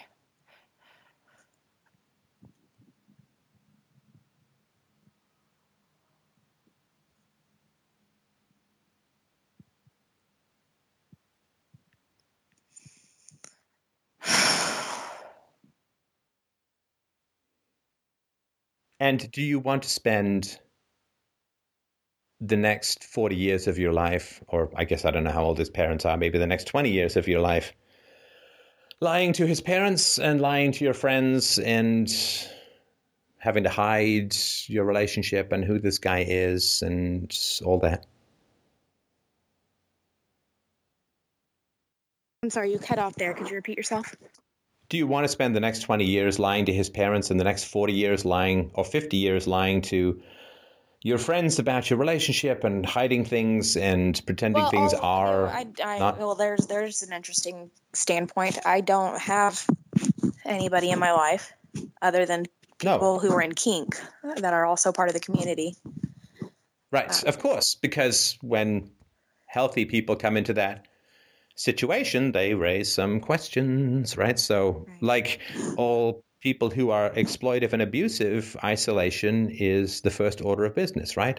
Don't have her around anyone who's going to disagree with the massive vortex of sexual and emotional dysfunction called this community, right?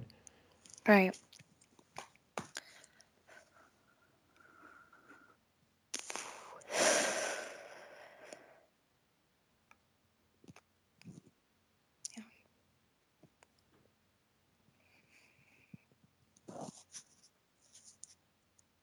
And he doesn't, he's not like, because some people who have dysfunctional addictions are like, oh man, I got to stop. Oh man, I got to stop, right? Right. But I assume he's like hunky-dory with this stuff, right? Oh, yeah. Yeah. Yeah, so he's like, there's nothing here that needs to be fixed. This is a lifestyle choice. This is what I'm into. Mm-hmm. This is my flavor of ice cream. Who are you to tell me otherwise, right? Pretty much, yeah. Yeah, right. Definitely. Right. Yeah, I mean, you can choose this for yourself, though I certainly wouldn't recommend it, but you cannot choose this for your children. You can't. You certainly don't want to, God forbid, right? I mean, imagine you end up in a situation where there's some dysfunction around your kids, or the only people that they're around are like BDSM people and so on, right? I mean, you don't want anything like that going around again, right? No, I wouldn't forgive myself if I did anything to prevent my children from being anything but happy and healthy and right. And really, I mean, do you think this guy is the guy who's going to make your children healthy and happy, given what you know about him?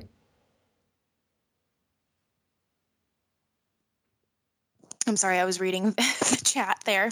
Could you please? I didn't catch the last. Do you think that this is the guy who's going to make your children healthy and happy, given what you know about him?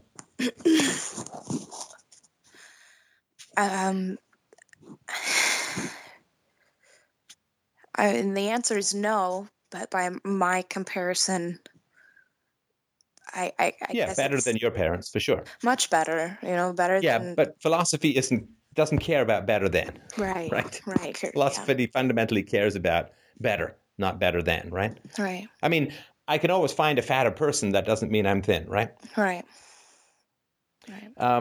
Let me put it to you another way. So if you have a daughter, she is going to see you and this guy as a relationship. This is going to be her template for a relationship. He's dominant and you're submissive. I mean, is that what you want for your daughter? No, not at all. Well, if it's not what you want for your daughter, how the hell can it be something you want for you?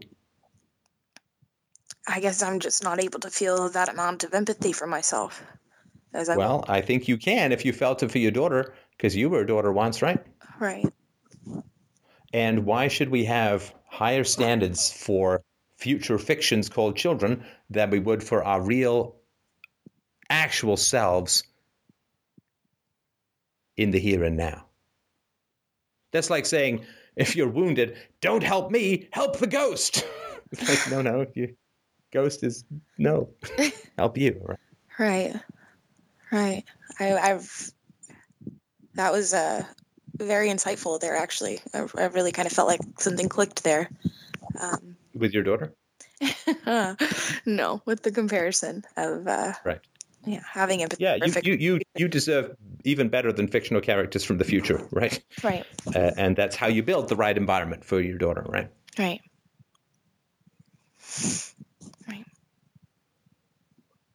But I know that I've mentioned this in bits and pieces, but I just want to make it clear my perspective. 35-year-old rich guy picks up near homeless victim of child abuse who's a drug addict, a smoker, and an alcoholic, and starts screwing her within a week or two, and sucks her into a completely dominant, submissive relationship that's an exact mirror of what occurred for her in her childhood abuse, and then has the nerve to call her crazy. I need to put it in as stark a set of terms as I can possibly paint for you, because I need you to sort of jar you out of this hypnosis of history, right? Yeah. I mean, if you heard this story from someone else, what would you say? Oh, God, I would be screaming. What would you scream? Tell me, Ashley. I'm telling you this story. What would you say? Really? Are you that dense? Come on. Look around you. Oh, come on. That's your audition for the part of outraged Ashley? Are you kidding me? What's more with feeling? I'm telling you this story. I just told you. 35-year-old rich guy picks up homeless drug addict woman, starts having sex with her, and sucks her into a dominant relationship based entirely upon the sexual and physical and emotional abuse she had as a child. Tell me. Get out now! It's like screaming at the pretty white girl opening the door of a serial killer's house. You go for help. I'll follow the bloody footprints. Okay, keep going. Give me the outraged audition for Ashley. Oh, I don't know if I can anymore there. Well, that part where you said get out now, you don't look, this doesn't mean you have to do anything, right? We'll talk about that in a sec, right? But the important thing is, imagine that you have a daughter who comes and tells you this story. Not that you would, because your daughter's not going to suffer the way that you suffered. But imagine a friend of yours comes with a daughter who has this story. What would you tell that girl that would shake her into clarity? Tell her about the guy. What's the guy like? Because you know. Don't you realize that you are being taken advantage of? Not.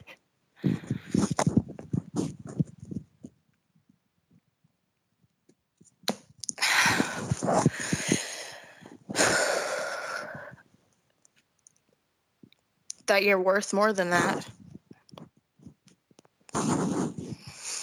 Clearly she doesn't, so help her to understand. Otherwise she wouldn't be there. Well, kidnapping her and putting her in my basement isn't an option, right? Do it with words. Wake her with words. What does she need to hear about the situation she's in?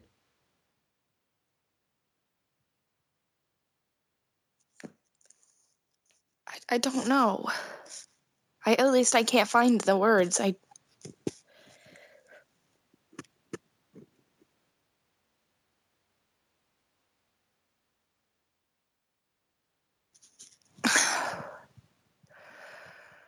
Would you like me to try? Please, yes. I don't want to elbow you aside. If you're on the verge, I'm happy to hear. Yeah, no, I'm hitting a brick wall here. All right. Mr. Balding, pudgy, middle-aged fuckface needs to be giving a hand to two people who are broken by life, who are broken by their childhoods. Right? He doesn't need to be sticking his dick in broken women and saying this is somehow good for them. This is predatory and, given your mental age, damn close to pedophilia. Right? This guy has the privilege of a wealthy upbringing. He has the privilege of money. He has the privilege of psychological expertise in the family. He should put a damn sight better use to it than trawling the internet for broken women that he can screw and dominate. And this is nothing to do with love.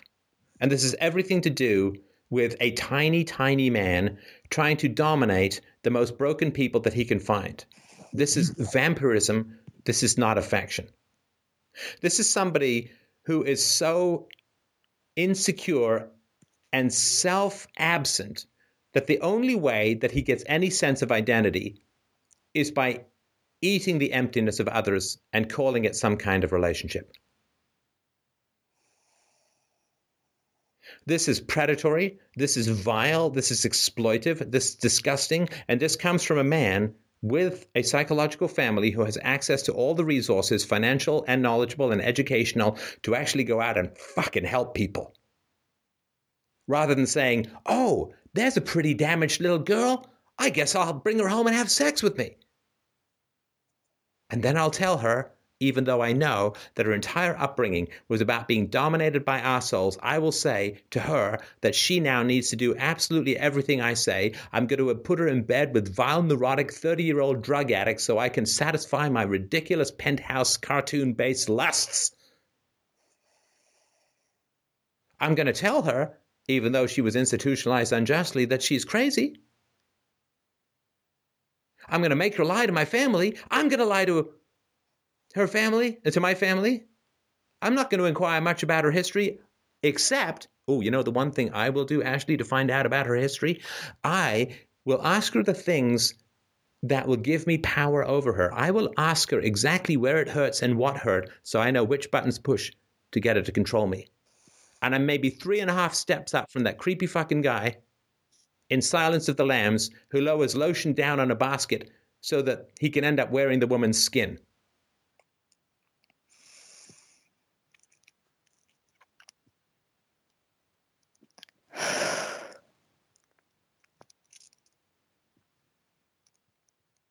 I will prey on the bodies left by the soul murderers of childhood. I will go through the battlefield. Although I am a doctor, I will go through the battlefield not to heal, but to pull gold teeth out of half-living people. Even though I have all the money I need, I just like the sound of them screaming. I will cut open their chests just to see if they have a pacemaker I can pillage and sell on eBay. I will open up their skin to see if they have any titanium rods or screws that I can pull out and sell as medical waste. That is the kind of person I am. When I find wounded people on a battlefield, I pull them apart for personal profit. I don't put them back together for the good of humanity. And it's packaged up as I wanted to rescue somebody and bring them up and help them. Yeah, the way that you rescue somebody who's been a victim of child abuse is you do the exact opposite of what the abusers did, which means that you treat them as equals, right? You don't do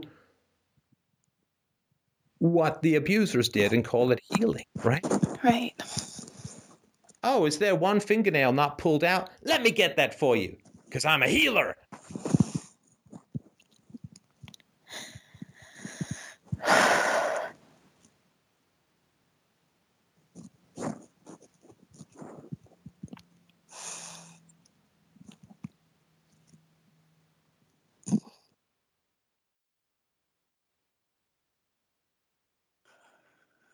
I didn't want to think it was that bad. I'm happy to hear otherwise. I'm telling you the way I see it. I'm not saying this is a philosophical proof. Right.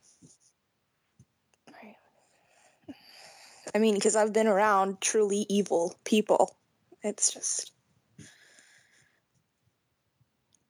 But, I mean, it makes perfect sense for if somebody's going to take advantage or benefit from the doings of evil people, that makes them just as evil. Yeah, he's like secondary evil parasite, right? He's a parasite on evil. You know, he's like the little stripy fish, the pilot fish that swim under the jaws of sharks, and when the sharks rip off someone's leg, he picks up the pieces as well. Right.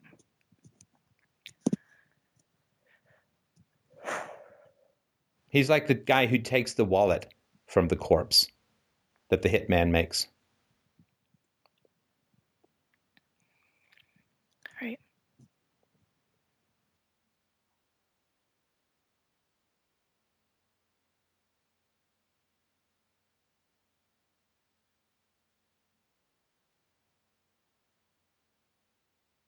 But no, you don't take victims of childhood sexual abuse and force them to act out or pressure them to act out your erotic fantasies and have no sexual will of their own. Right.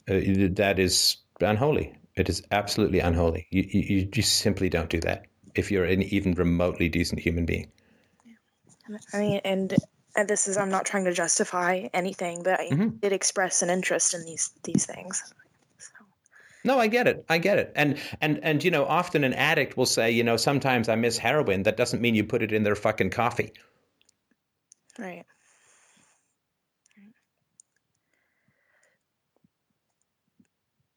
I'm not saying that you are a mere victim. I'm not trying to strip away any agency. You've had choices and you still have choices. I'm not trying to paint you as pure victim and, you know, the fainting damsel. I'm sure that this stuff has been sexually exciting for you. I'm sure it's been a turn on. I'm sure you've had orgasms aplenty. And I'm not trying to sort of say that you're some mere victim. You can correct me if I'm wrong. It doesn't really matter. But the reality is that because of your history, you have a susceptibility. And he's absolutely aware of that.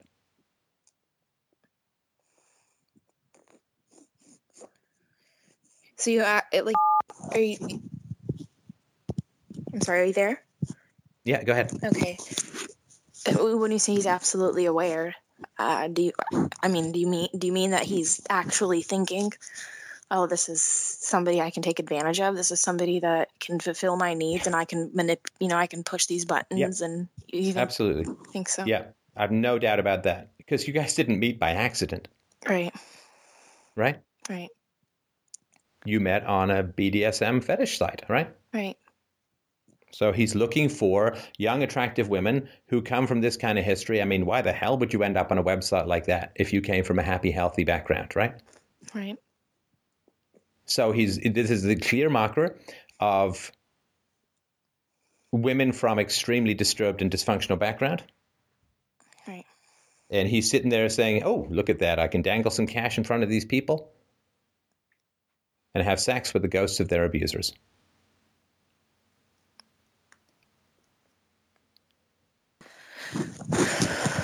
It's a lot more grave of a situation than I gave it credit for.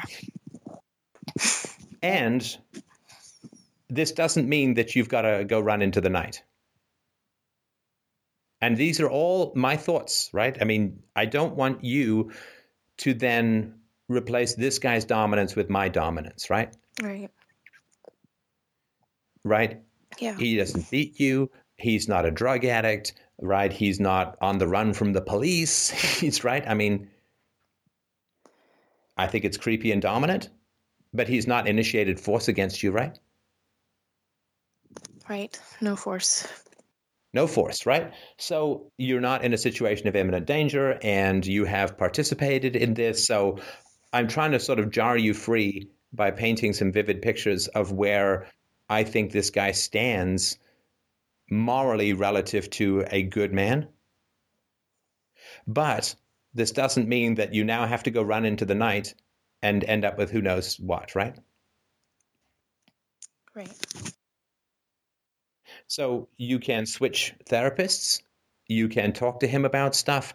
You can find a therapist who's got more experience in helping people with your kind of history in these kinds of relationships. Right. That's something I'm definitely looking into, finding a therapist that is more, because I tried bringing up my history with my therapist and he didn't seem to have any, he didn't think it had any impact. He was more Right. about dealing with the anxiety and it was more about coping with the feelings instead of trying to figure out what caused the feelings.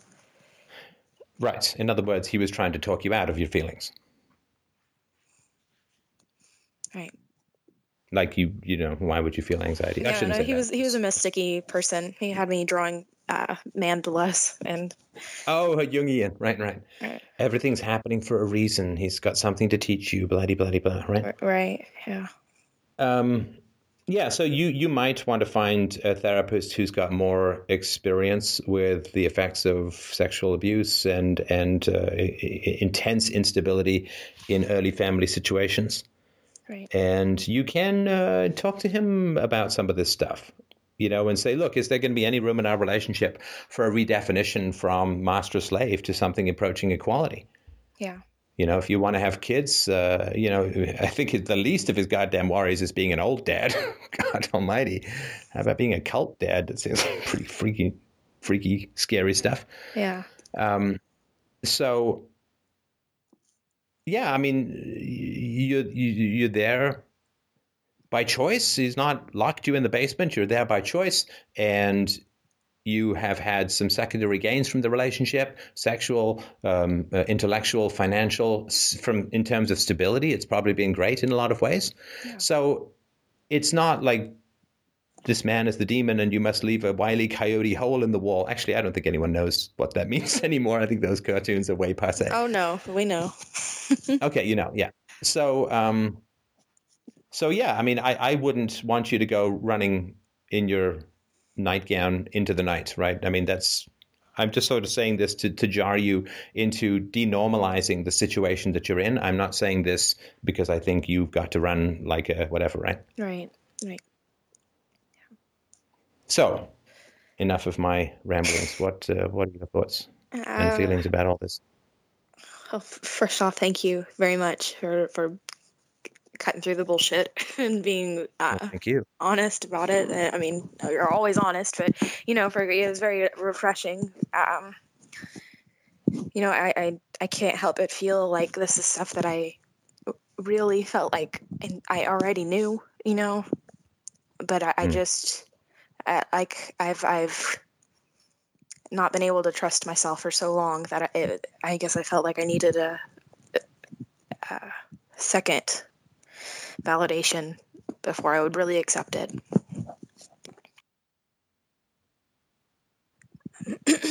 Will you let us know how it goes? Yeah, definitely. I'm on FDR every day, so. Great. Well, listen, I appreciate your honesty. I appreciate your openness. Okay. I really do. I mean, it's not easy to talk about this kind of stuff, and I really really respect the strength that you've had to get where you are. Where you are is a better place in many ways than where you were, obviously, and certainly when you were as a kid. Right. So that's progress. I really want to sort of acknowledge that and respect you for that. I mean, you obviously have a great mind and a great spirit. I dare say impossible to defeat in the long run, which is a great thing to have. And I hope you will keep us updated. And again, thank you so much for trusting us with your life. It was my pleasure. The story of your life. So thank All you. right. And what about my Keep us posted. $50? You get your $50. Absolutely. We will send it to you post haste. Absolutely. All right. You guys have a great night. Thank you very much. Appreciate it. No problem. Bye-bye. Obviously, the router will have to refund us 51, but Okay. no, Mike, was there anything you wanted to add? Just amazing bravery, Ashley. Just really want to compliment you on that. Amazing bravery. And thank you so much for calling in today. That was a fantastic call. Thank you guys for allowing me to share my story and giving the feedback. It's immeasurable how much I appreciate it. So, Yeah. Well, good stuff. Win-win. Hey, we like that. Win-win. All right. Good night, everybody. Good night. Thank you so much. Bye-bye.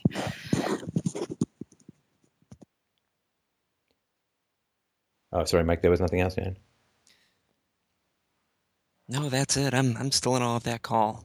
When people call into the show like that and really want to talk about important stuff and really work, I mean, those are the shows I love. That's Wait, you think we shouldn't get the first couple of callers back on the line?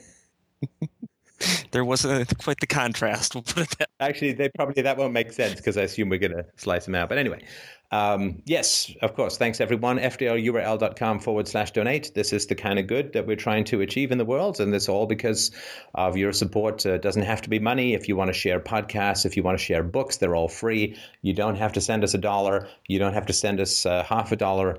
You can really, really help out the conversation just by sharing. If you've got no money or don't want to send money, just send the stuff out. I consider that perfectly fine and a fantastic way to really help the spread our philosophy in this way. So thanks, everyone, enormously. We look forward to chatting with you on Saturday, and I guess I'll look forward to seeing people in Detroit a week Saturday through Monday. So have a great week, everyone. We'll talk to you on the weekend.